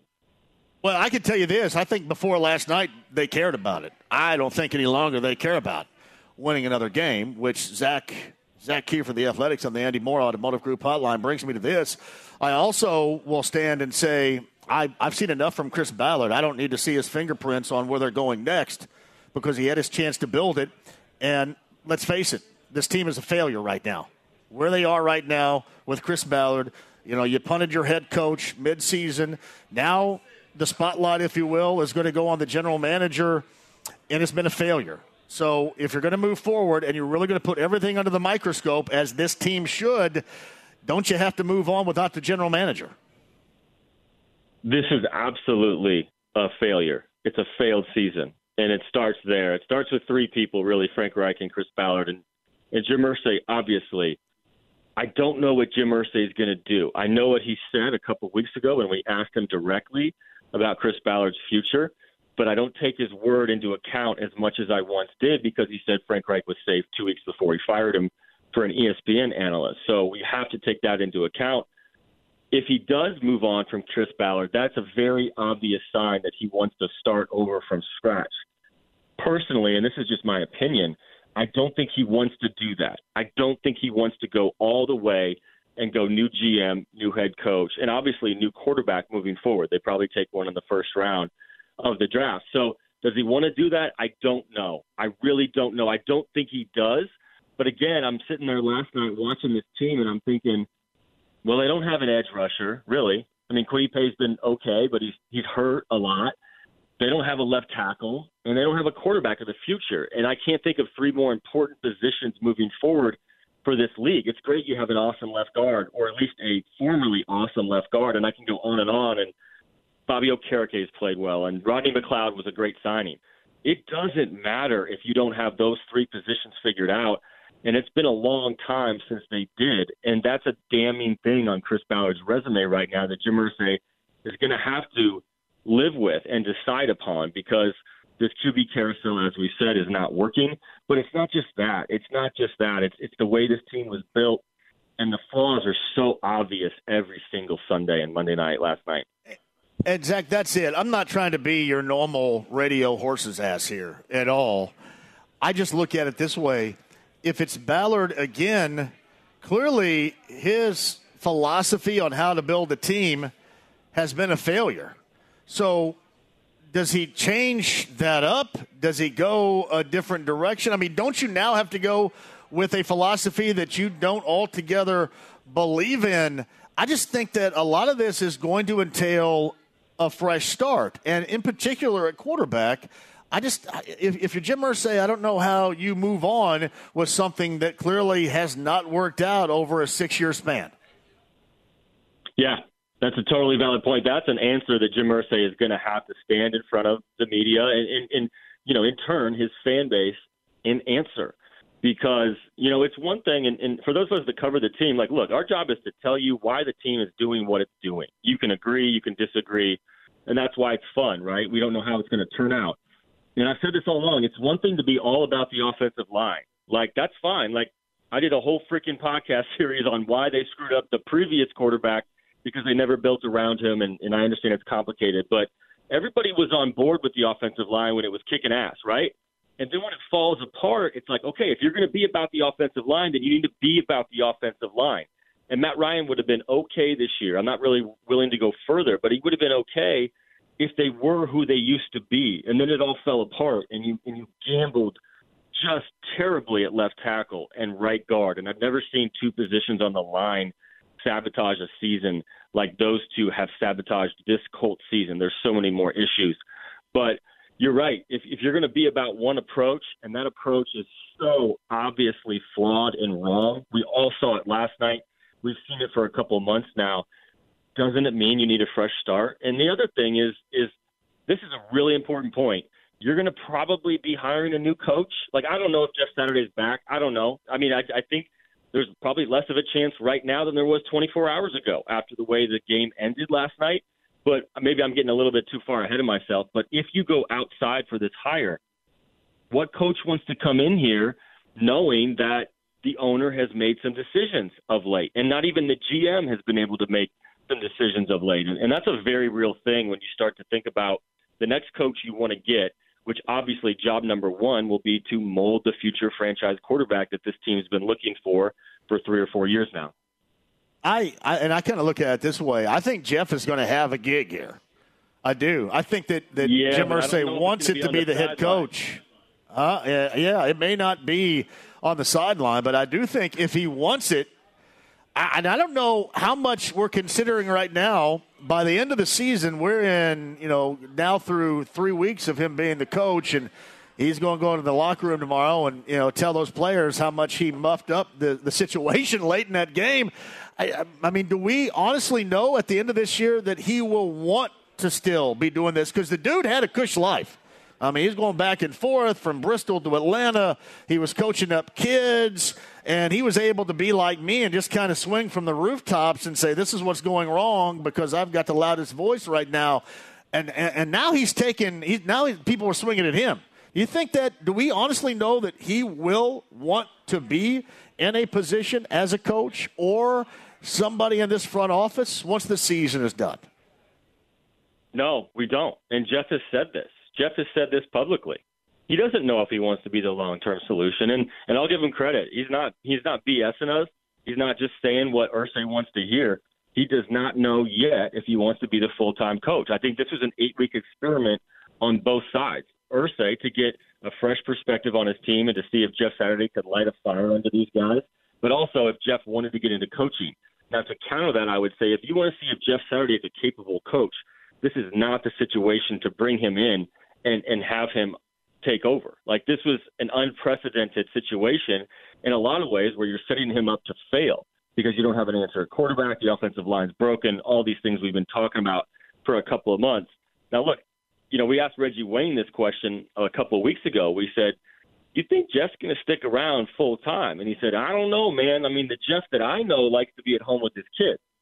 Now, Jeff's kids are older. I think one of them plays in North Carolina, so that changes things a little bit. But, man, I mean, Reggie's made this very clear. Like, it's one thing to be a player. It's another thing to be a coach. And even Robert Mathis mentioned this. Like, you're showing up when it's dark and you're leaving when it's dark. And a lot of these guys have trouble with that. I don't think Reggie Wayne's long for coaching. He's kind of been really obvious about that.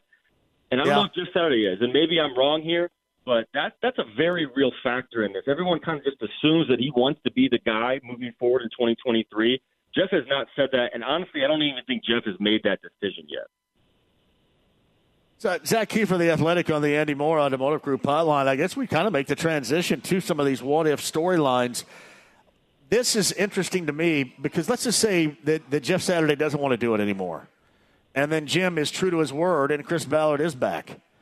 So Chris Ballard's going to get another swing at hiring another head coach and rebuilding this thing.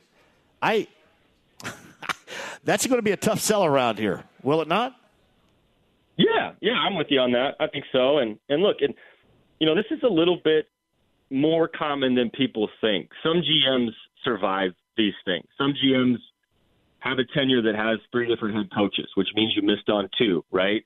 And I'm not saying that's going to happen, but in the back of my mind, something tells me Jim Irsay does not want to blow it up a la after the 2011 season and just start completely from scratch. Now, again, he's been a little bit impetuous this season. He's definitely been unprecedented, so I'm not ruling anything off the table. I've learned that. Anything I say today could be totally wrong because he could change his mind and change everything he said so far. But look, I mean, that's the GM's job. The GM's job is to go hire a coach. The last time they went and hired a coach, he backed out after agreeing to become the coach, and Irsay stepped in and said, we're going to go get Frank Reich. So, again, like Chris Ballard's never even really hired a head coach here. So does he get, in what amounts to a third chance? I don't know. But we're getting to the point where there's 5 games left. The results of the games matter so little. Losses are more valuable because of the draft positioning. And all that matters about the future of this franchise is what Irsay decides to do come January 9th or 10th, whenever it is after that last game against Houston, determining the fate of his GM and Chris Ballard, and then what he wants to do at head coach. Is it financially responsible? And given the decision that Jim Irsay made earlier this season, I think a lot of that was in mind. And I don't want to see Sam Ehlinger, but I'm sick of seeing Matt Ryan. I mean, maybe I want to see Nick Foles now. I'm not sure. But is it financially responsible for the Colts to shut down Matt Ryan, given the circumstances? Jim Irsay has fought back on this very, very fervently. He said no decisions about the roster will be made based on financial implications. I'm with you, man. Like, Matt Ryan, it doesn't look like he's it right now. And I know that, a couple of weeks ago I was saying you got to go back to Matt Ryan, and it seemed like that was the right choice against the Raiders.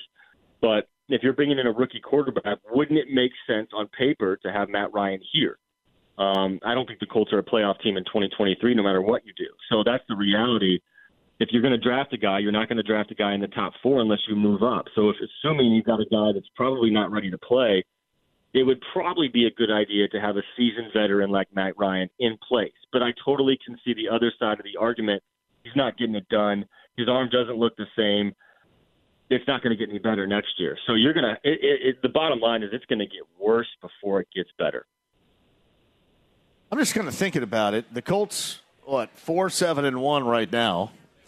I mean, it's going to be a dogfight to see who can lose the best against the Texans, I guess, at the end of the season. But, I mean, they could, I guess. I mean, they've tied them already. Obviously, they could easily lose. They could lose out. And then when you look at some of these teams, and I know that you got a 4-win Raiders team right now. They're probably better than the 4 wins might even advertise, and don't know where they're going with Derek Carr.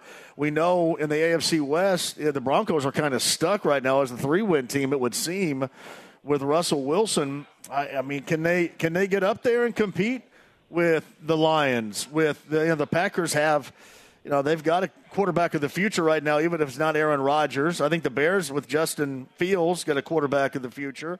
The Panthers are going to be looking for a quarterback. The Saints will be looking for a quarterback. The Rams may now be looking for a quarterback, given the situation with Matthew Stafford and who all knows about Arizona. So can they compete for those other teams that logically may be going out and searching for a quarterback come the draft in the spring? You know what I haven't said all season is this. I like the Colts' chances, and here's why. I mean, you go to Dallas. Dallas is 8-3. You go to Minnesota, they're 9-2. You go to the Chargers. You host the Chargers. They're 6-5. Then you go to the Giants, who are 7-4. So the next four, with the bye squeeze in between, all those teams are going to be playing for something. All those teams are going to be playing for playoff positioning.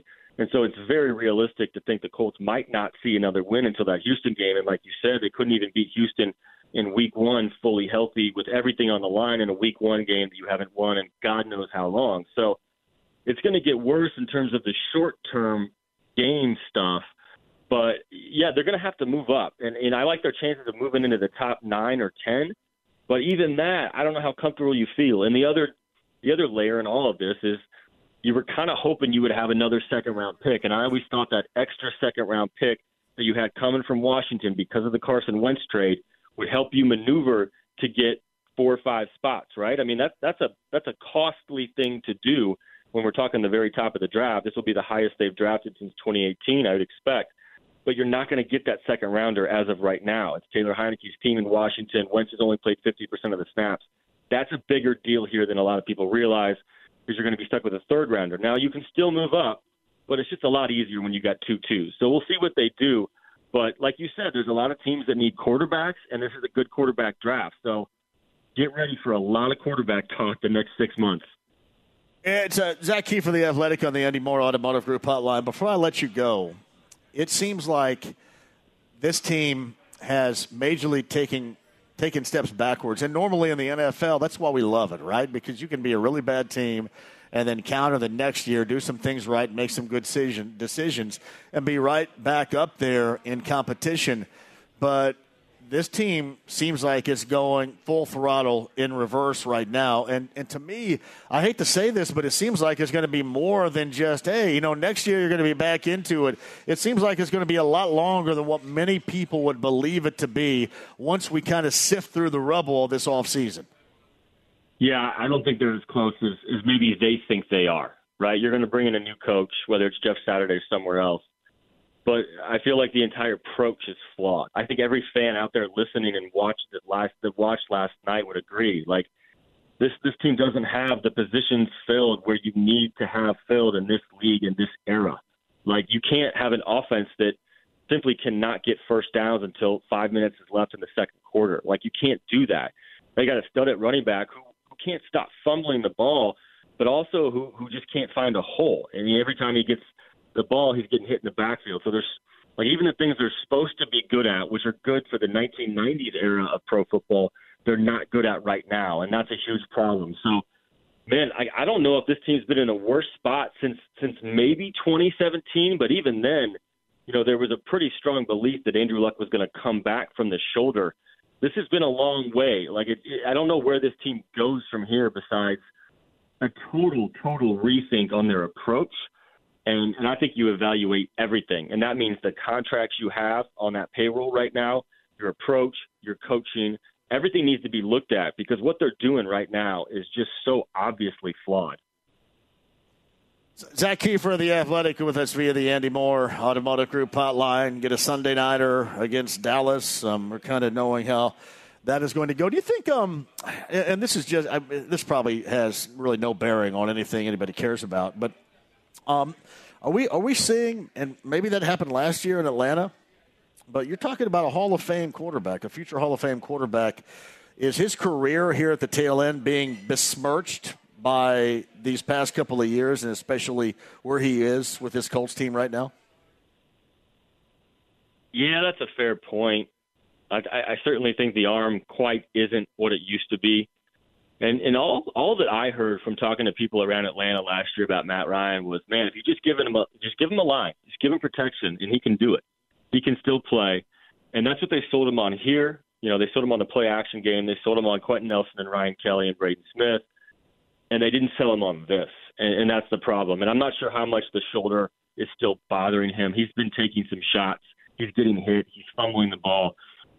He's not at the stage of his career where he can overcome the flaws that are around him. In a lot of ways, and this is not probably a popular opinion, but I remember saying this last year, Carson Wentz covered up for this offensive line in some respects a lot last year. There were a lot of plays that he escaped a lot of pressure because he was such an athlete back there. Now, conversely, I'm totally not going to omit the fact that he held onto the ball too long and he made football harder than it needed to be and all that, and he didn't take the layups. Look, I get that.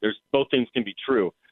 But I thought this line took a big step back last year, and I wasn't ready to call it an elite offensive line late in the season because I watched Las Vegas and Jacksonville. And then you pick up right where you left off this year in Houston, and they've given up 43 sacks so far in 11 games. They're on pace to give up 60. Like 60 sacks, man. Like 2 years ago, they gave up 20. Like they were second in the league, and they would have been first if they didn't have a bunch of COVID guys out in that Pittsburgh Steelers game at, I want to call it Three Rivers, but it's Heinz Field now. But anyway, that's a long way to say Matt Ryan's not going to get it done when he's getting under pressure all day. The arm isn't what it used to be, and the offensive scheme isn't what it used to be. I mean, they got a first-time play caller in Parks Frazier. He's not going to elevate the offense in some of the ways that Frank Reich might have. But again, Frank Reich's hands are dirty as well because of what they went through the last time we saw them play under him in New England. So it's just been a mess. And you ask Matt Ryan about it, and he's like, look, everybody has taken their turn being terrible this season. The line, you know, these aren't his words, but that's kind of what he's hinting at. The quarterback, the line, the running backs fumbles, the receivers, all of it seems to be broken. Now, there are some bright spots. Jelani Woods had a nice night, but he's not the quarterback that's going to lift anyone around him right now, and that's the shame of it because he's been a total pro through what's got to be one of the hardest seasons of his career. Yeah, and even the bright spots aren't consistently bright. They will dim, and then they'll get bright again, and then they'll dim. You know, they kind of dangle that carrot a little bit, and it doesn't turn out the way that you want. Before I let you go, John Dishauer just sent me a tweet and said, regarding Nick Foles, what does it say when he can't make the active roster with the quarterback room the Colts have? And I would respond with this. They haven't wanted him to make the active roster. They don't want him out there playing, although I think last night I've seen enough of Sam Ehlinger. I really don't seem to see it anymore. And if we're just playing out the string here, which I think clearly they are, or if they're not, they should be, then, for the sake of not getting, I guess, Matt Ryan any more killed than he has been or out there making bad decisions and besmirching his career, why not play Foles? Would you agree with that? And I'm not certain that they will, but would you agree with that? Yes. Why not? Why'd you bring him here? Nothing against Matt Ryan, nothing against Sam Ehlinger. It's not worked. Neither of them are getting it done. There's nothing left to play for besides respect. And the way they've treated Nick Foles, the way they've kind of just run him around in terms of, well, you're the backup. Well, now you're the other backup to this guy, and now you're the third stringer. You didn't come here for this. And look, Nick Foles didn't have a terrible preseason. And at this point, me trying to justify the Colts' decision-making at quarterback is just there's no way. It's a waste of time because none of it makes sense. None of it's consistent. And none of it's logical. So at this point, I'm with you, man. Why not give Nick Foles a run? Who cares? You've trashed him all year in terms of, not really being honest about where he is on this team and where he is on the depth chart. So give him a shot. I mean, the dude's bitten his lip. He surely has opinions on how this was handled. He came here to play for Frank Reich. Give him a shot. It can't get much worse. Yeah. Be interesting to see how this locker room holds together, splinters or otherwise here in the approaching final month of the season. No doubt about that. Zach Kiefer, The Athletic, on the Andy Moore Automotive Group hotline. Sifting through the rubble of last night and where we are right now. I always appreciate that. Zach, get a little bit of rest, and I'm sure we'll do it again soon, buddy. Thank you. Let's do it. Thanks, man. Yeah, Zach Kiefer, The Athletic, on the Andy Moore Automotive Group hotline. I'm not on Jim with this. Jim tweeted me and said, hey, Colts fans screaming for Ballard's head need to ask, did you scream for Bill Polian's head when he went 2-14 in 2011? Maybe the fans didn't, but people that wanted to get Bill Polian when he had that season, when they had that season, got him. and here's the standpoint, right? When you are personality-wise like that, you, along the way, as Bill Polian was, incredibly successful. I mean, a Hall of Fame general manager, and brought a Super Bowl title here in Super Bowl 41. 2 Super Bowl appearances, 1 title. And I guess kind of the way to put it here is that when you make an omelet, you're obviously going to break some eggs. And Bill Polian did that. Bill Polian made some enemies. And when Bill Polian had a bad season, when you had the Peyton Manning neck issue, when he goes to Jim Irsay and says, hey, give me $4 million or whatever, and I'll get Kerry Collins here, and this is going to bridge the gap, we'll still be a playoff team. And clearly that didn't happen. And left himself, along with the fact that he wanted his son to run the organization, which the Colts wanted no part of, you leave yourself wide open, and you're going to take everybody's best shot that ever felt as if you kind of looked and talked and, maybe you were a butthole to them. They're going to take their swings, and that's exactly what happened. So it wasn't so much the fan base here in that season, in that 2-win season, as it was people with the decision-making where the team was going because you were going to basically cut an era off and move forward, and because they also didn't want to have Chris Polian running this organization. That's where the time came to make that decision. But please never, ever compare Chris Ballard's credentials to that of Bill Polian. That doesn't work. And I know that Bill Polian had Peyton Manning, whatever. But, sorry, he's on the board with results, as I just explained, as a Hall of Fame general manager. The two are not on any level comparable here. We're talking about something completely different after 6 years. We'll come back. More of your calls at 239-1070 if you so desire. We're at the Ale Emporium. We're in Fishers, just off of Geist here with the Indy 11. USA going on to the knockout round, a 1-0 win over Iran earlier today. They get Netherlands at 10 a.m. coming up on Saturday morning. That is the round of 16 knockout round coming at you. We get you there with the Indy 11. Thank you very much for having us here. We'll come back with your calls and a lot more. 93.5, 107.5, The Fan. Whether it's audiobooks or all-time greatest hits, long live listening to your favorites. Learn more about Kisqali Ribociclib 200 milligrams at KISQALI.com and talk to your doctor to see if Kisqali is right for you.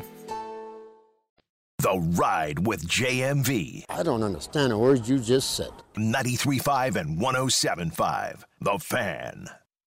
Isaiah Rodgers is going to bring this out from about 8 yards out. 20, 25, 30, 40. Down the far sideline, 50. It's a foot race now. 40, 30. Cuts back. 25 at the 20-yard line. Tripped up and then dances it all the way to the Pittsburgh 18-yard line. Isaiah Rodgers. No, that's Dallas Flowers. How about that? Dallas Flowers on the kickoff return, taking over the duties for Isaiah Rodgers, the rookie out of Pittsburgh State.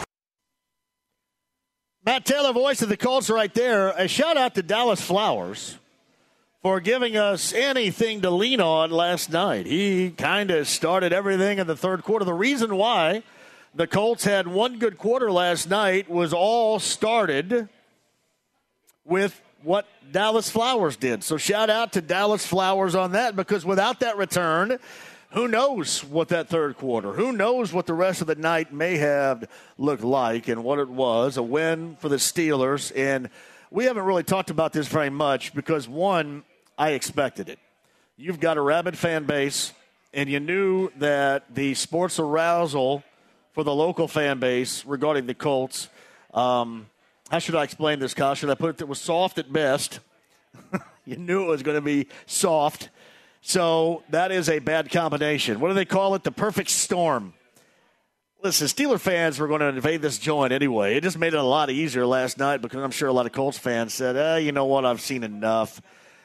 But it was odd. You listen to that on the radio. Do you have any? We probably don't. Do you have any Steeler plays over the radio, Kyle, that you can play and hear the background noise? Because you couldn't tell. You couldn't tell. Normally you can tell. If there's a lot of cheering going on and you know that the Colts are playing at home, you're thinking, hey, the Colts just had a really nice play. Something really good happened. Last night was the first time in a while where on the radio you could not tell. You couldn't tell if it was a good thing for the Colts or a good thing for the Steelers. That's how loud that they were last night in there. And they said 35%, I don't know, 35%, whatever, of Steeler fans in there. But as always, they were impressive, and it was impressive last night. Kyle, do you have any Steeler highlights? Or I shouldn't say, have any Steeler plays? Or maybe we could catch the background at all? I'll try to find one here. There was one, I think it was, Freiermuth had a big catch, and you could really hear. Oh, well, I mean, they do the fans. same thing. Yeah, they do the same thing like they did with Heath Miller. You know, and then they do moo, like it was loud in there last night. But, again, it was kind of like the end of the game. Like, there's no doubt, and he basically owned up to it earlier today. Jeff Saturday said, I should have called a timeout. He's going to approach the team tomorrow and tell them the same thing. Because I felt that they were going to win the game by any offensive output down the stretch. I just felt that with that team and the way that it looked specifically on that third down, you need to try to call it and settle it down. Now, let's see if we can tell, or just maybe in your mind, let's see if we can tell if this is a home crowd at Lucas Oil Stadium or a crowd at wherever the hell. Is it Rusted Root Marijuana Binge Stadium now, I think, in Pittsburgh, Donnie Irish Stadium, whatever it is right now. See if you can tell if this is Indy or Pittsburgh. 17-16, Kenny Pickett, shotgun snap, backs to throw, looking left, fires in the far flat, it's complete, and the catch is made by Freiermuth, tiptoeing the sideline. Freiermuth down to the 3-yard line, and he picks up 17, and it's now going to bring up 1st and goal inside the 5 for the tight end out of Penn State. That is Matt Taylor on the call right there. Am I just making too much out of it? That sounded really, really loud for being a Lucas Oil Stadium, Kyle, last night. You agree? Yeah, I think before the broadcast, they had some sort of stat from a third-party ticket company that it was like 40% of the tickets were Steelers fans. Yeah. I don't know if it was that, but too. I mean, they were definitely louder than Colts fans because they had a lot more to cheer for. Yeah, and they're going to bring it anyway. I mean, that is one of the fan bases here. If you talk about the Packers and the Cowboys, and then you got the Steelers all in there somewhere, and you knew that they were going to be there regardless of the record. They're a 3-win team, but they're still going to show out. And they're also, because you go all the way back to the 70s, and there was no football team here. I'm not making excuses because this football team stinks so bad, I know people have checked out. But at the same time, you go all the way back with Pittsburgh and Chuck Noll and Terry Bradshaw and Mean Joe Green and Lynn Swann, John Stallworth, Donnie Shell, L.C. Greenwood, that group. And a lot of people grew up as Steeler fans. And a lot of people grew up as Steeler fans because their parents were Steeler fans, because their grandparents were Steeler fans. And that's held true to where we are today. So wherever they go, you're going to find a large pocket of Steeler fans, really anywhere in any NFL market. But that stood out to me last night as being incredibly loud, and it was on that Freiermuth catch last night, as you heard, at Lucas Oil Stadium. Colts lose.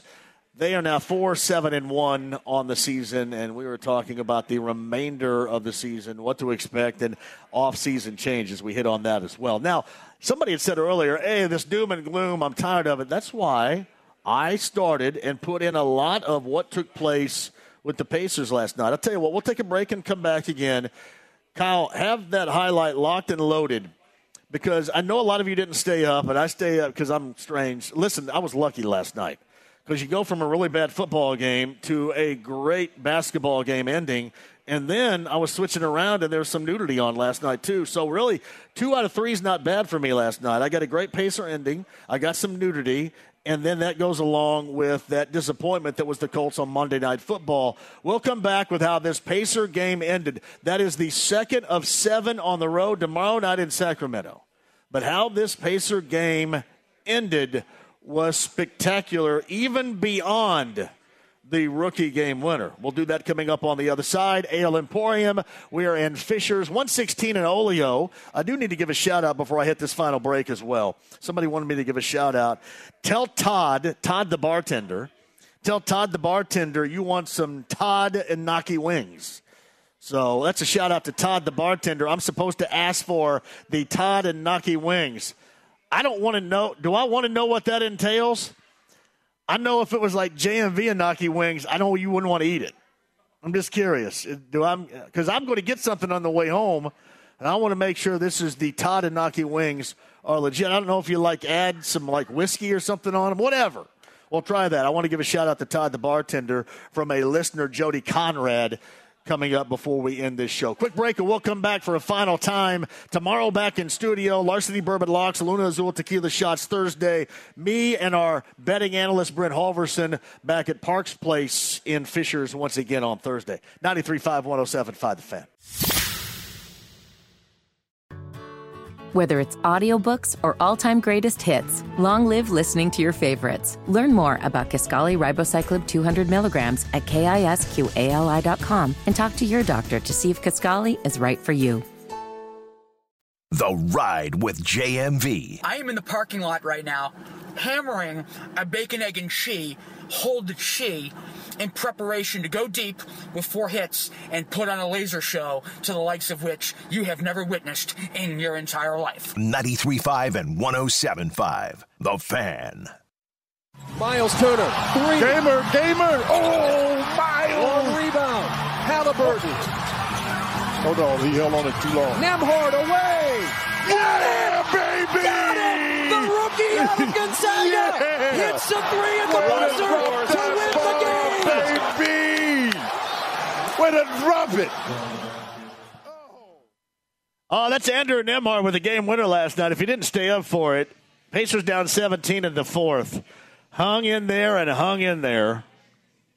and then gave themselves an opportunity. Andrew Nembhard, the rookie from Gonzaga, 0.4 was his release. At 0.4, in the air, horn goes off, knocks down that 3, and the Pacers get the win, 116-115 over the Lakers. And again, go back and watch just the majestic pass, just the majestic decision-making in the moment of Tyrese Halliburton. You know, where to put that ball. And he actually, it's worthy of watching this again. He was interviewed by JJ after the game, and he kind of went over the decisions he was making in, that split second right there where he ended up getting the ball to Andrew Nembhard and getting that 3. I was sitting there as a guy that supports Miles Turner because Miles had missed it. You could tell on that 3 that Miles was not confident. He just knew because he was wide open he had to take it. And that thing fell short to the right. I was just saying, please don't pass it to 33 again, because I don't know if I could take my Twitter account if Miles misses 2 game winners down the stretch there. But no, it was Nembhard with the game winner. Pacers win off to Sacramento. They are right now. Hey, shout out to Todd and the gang here at Ale Emporium, 116 in Oleo. This is a great spot. I'm going to get some carry out in a second, but it was great to see you. And thank you to the Indy 11 for having us up here. Devin, great job on the engineering. Inside the lounge via YouTube Live, fantastic. Ben Brown, PFF.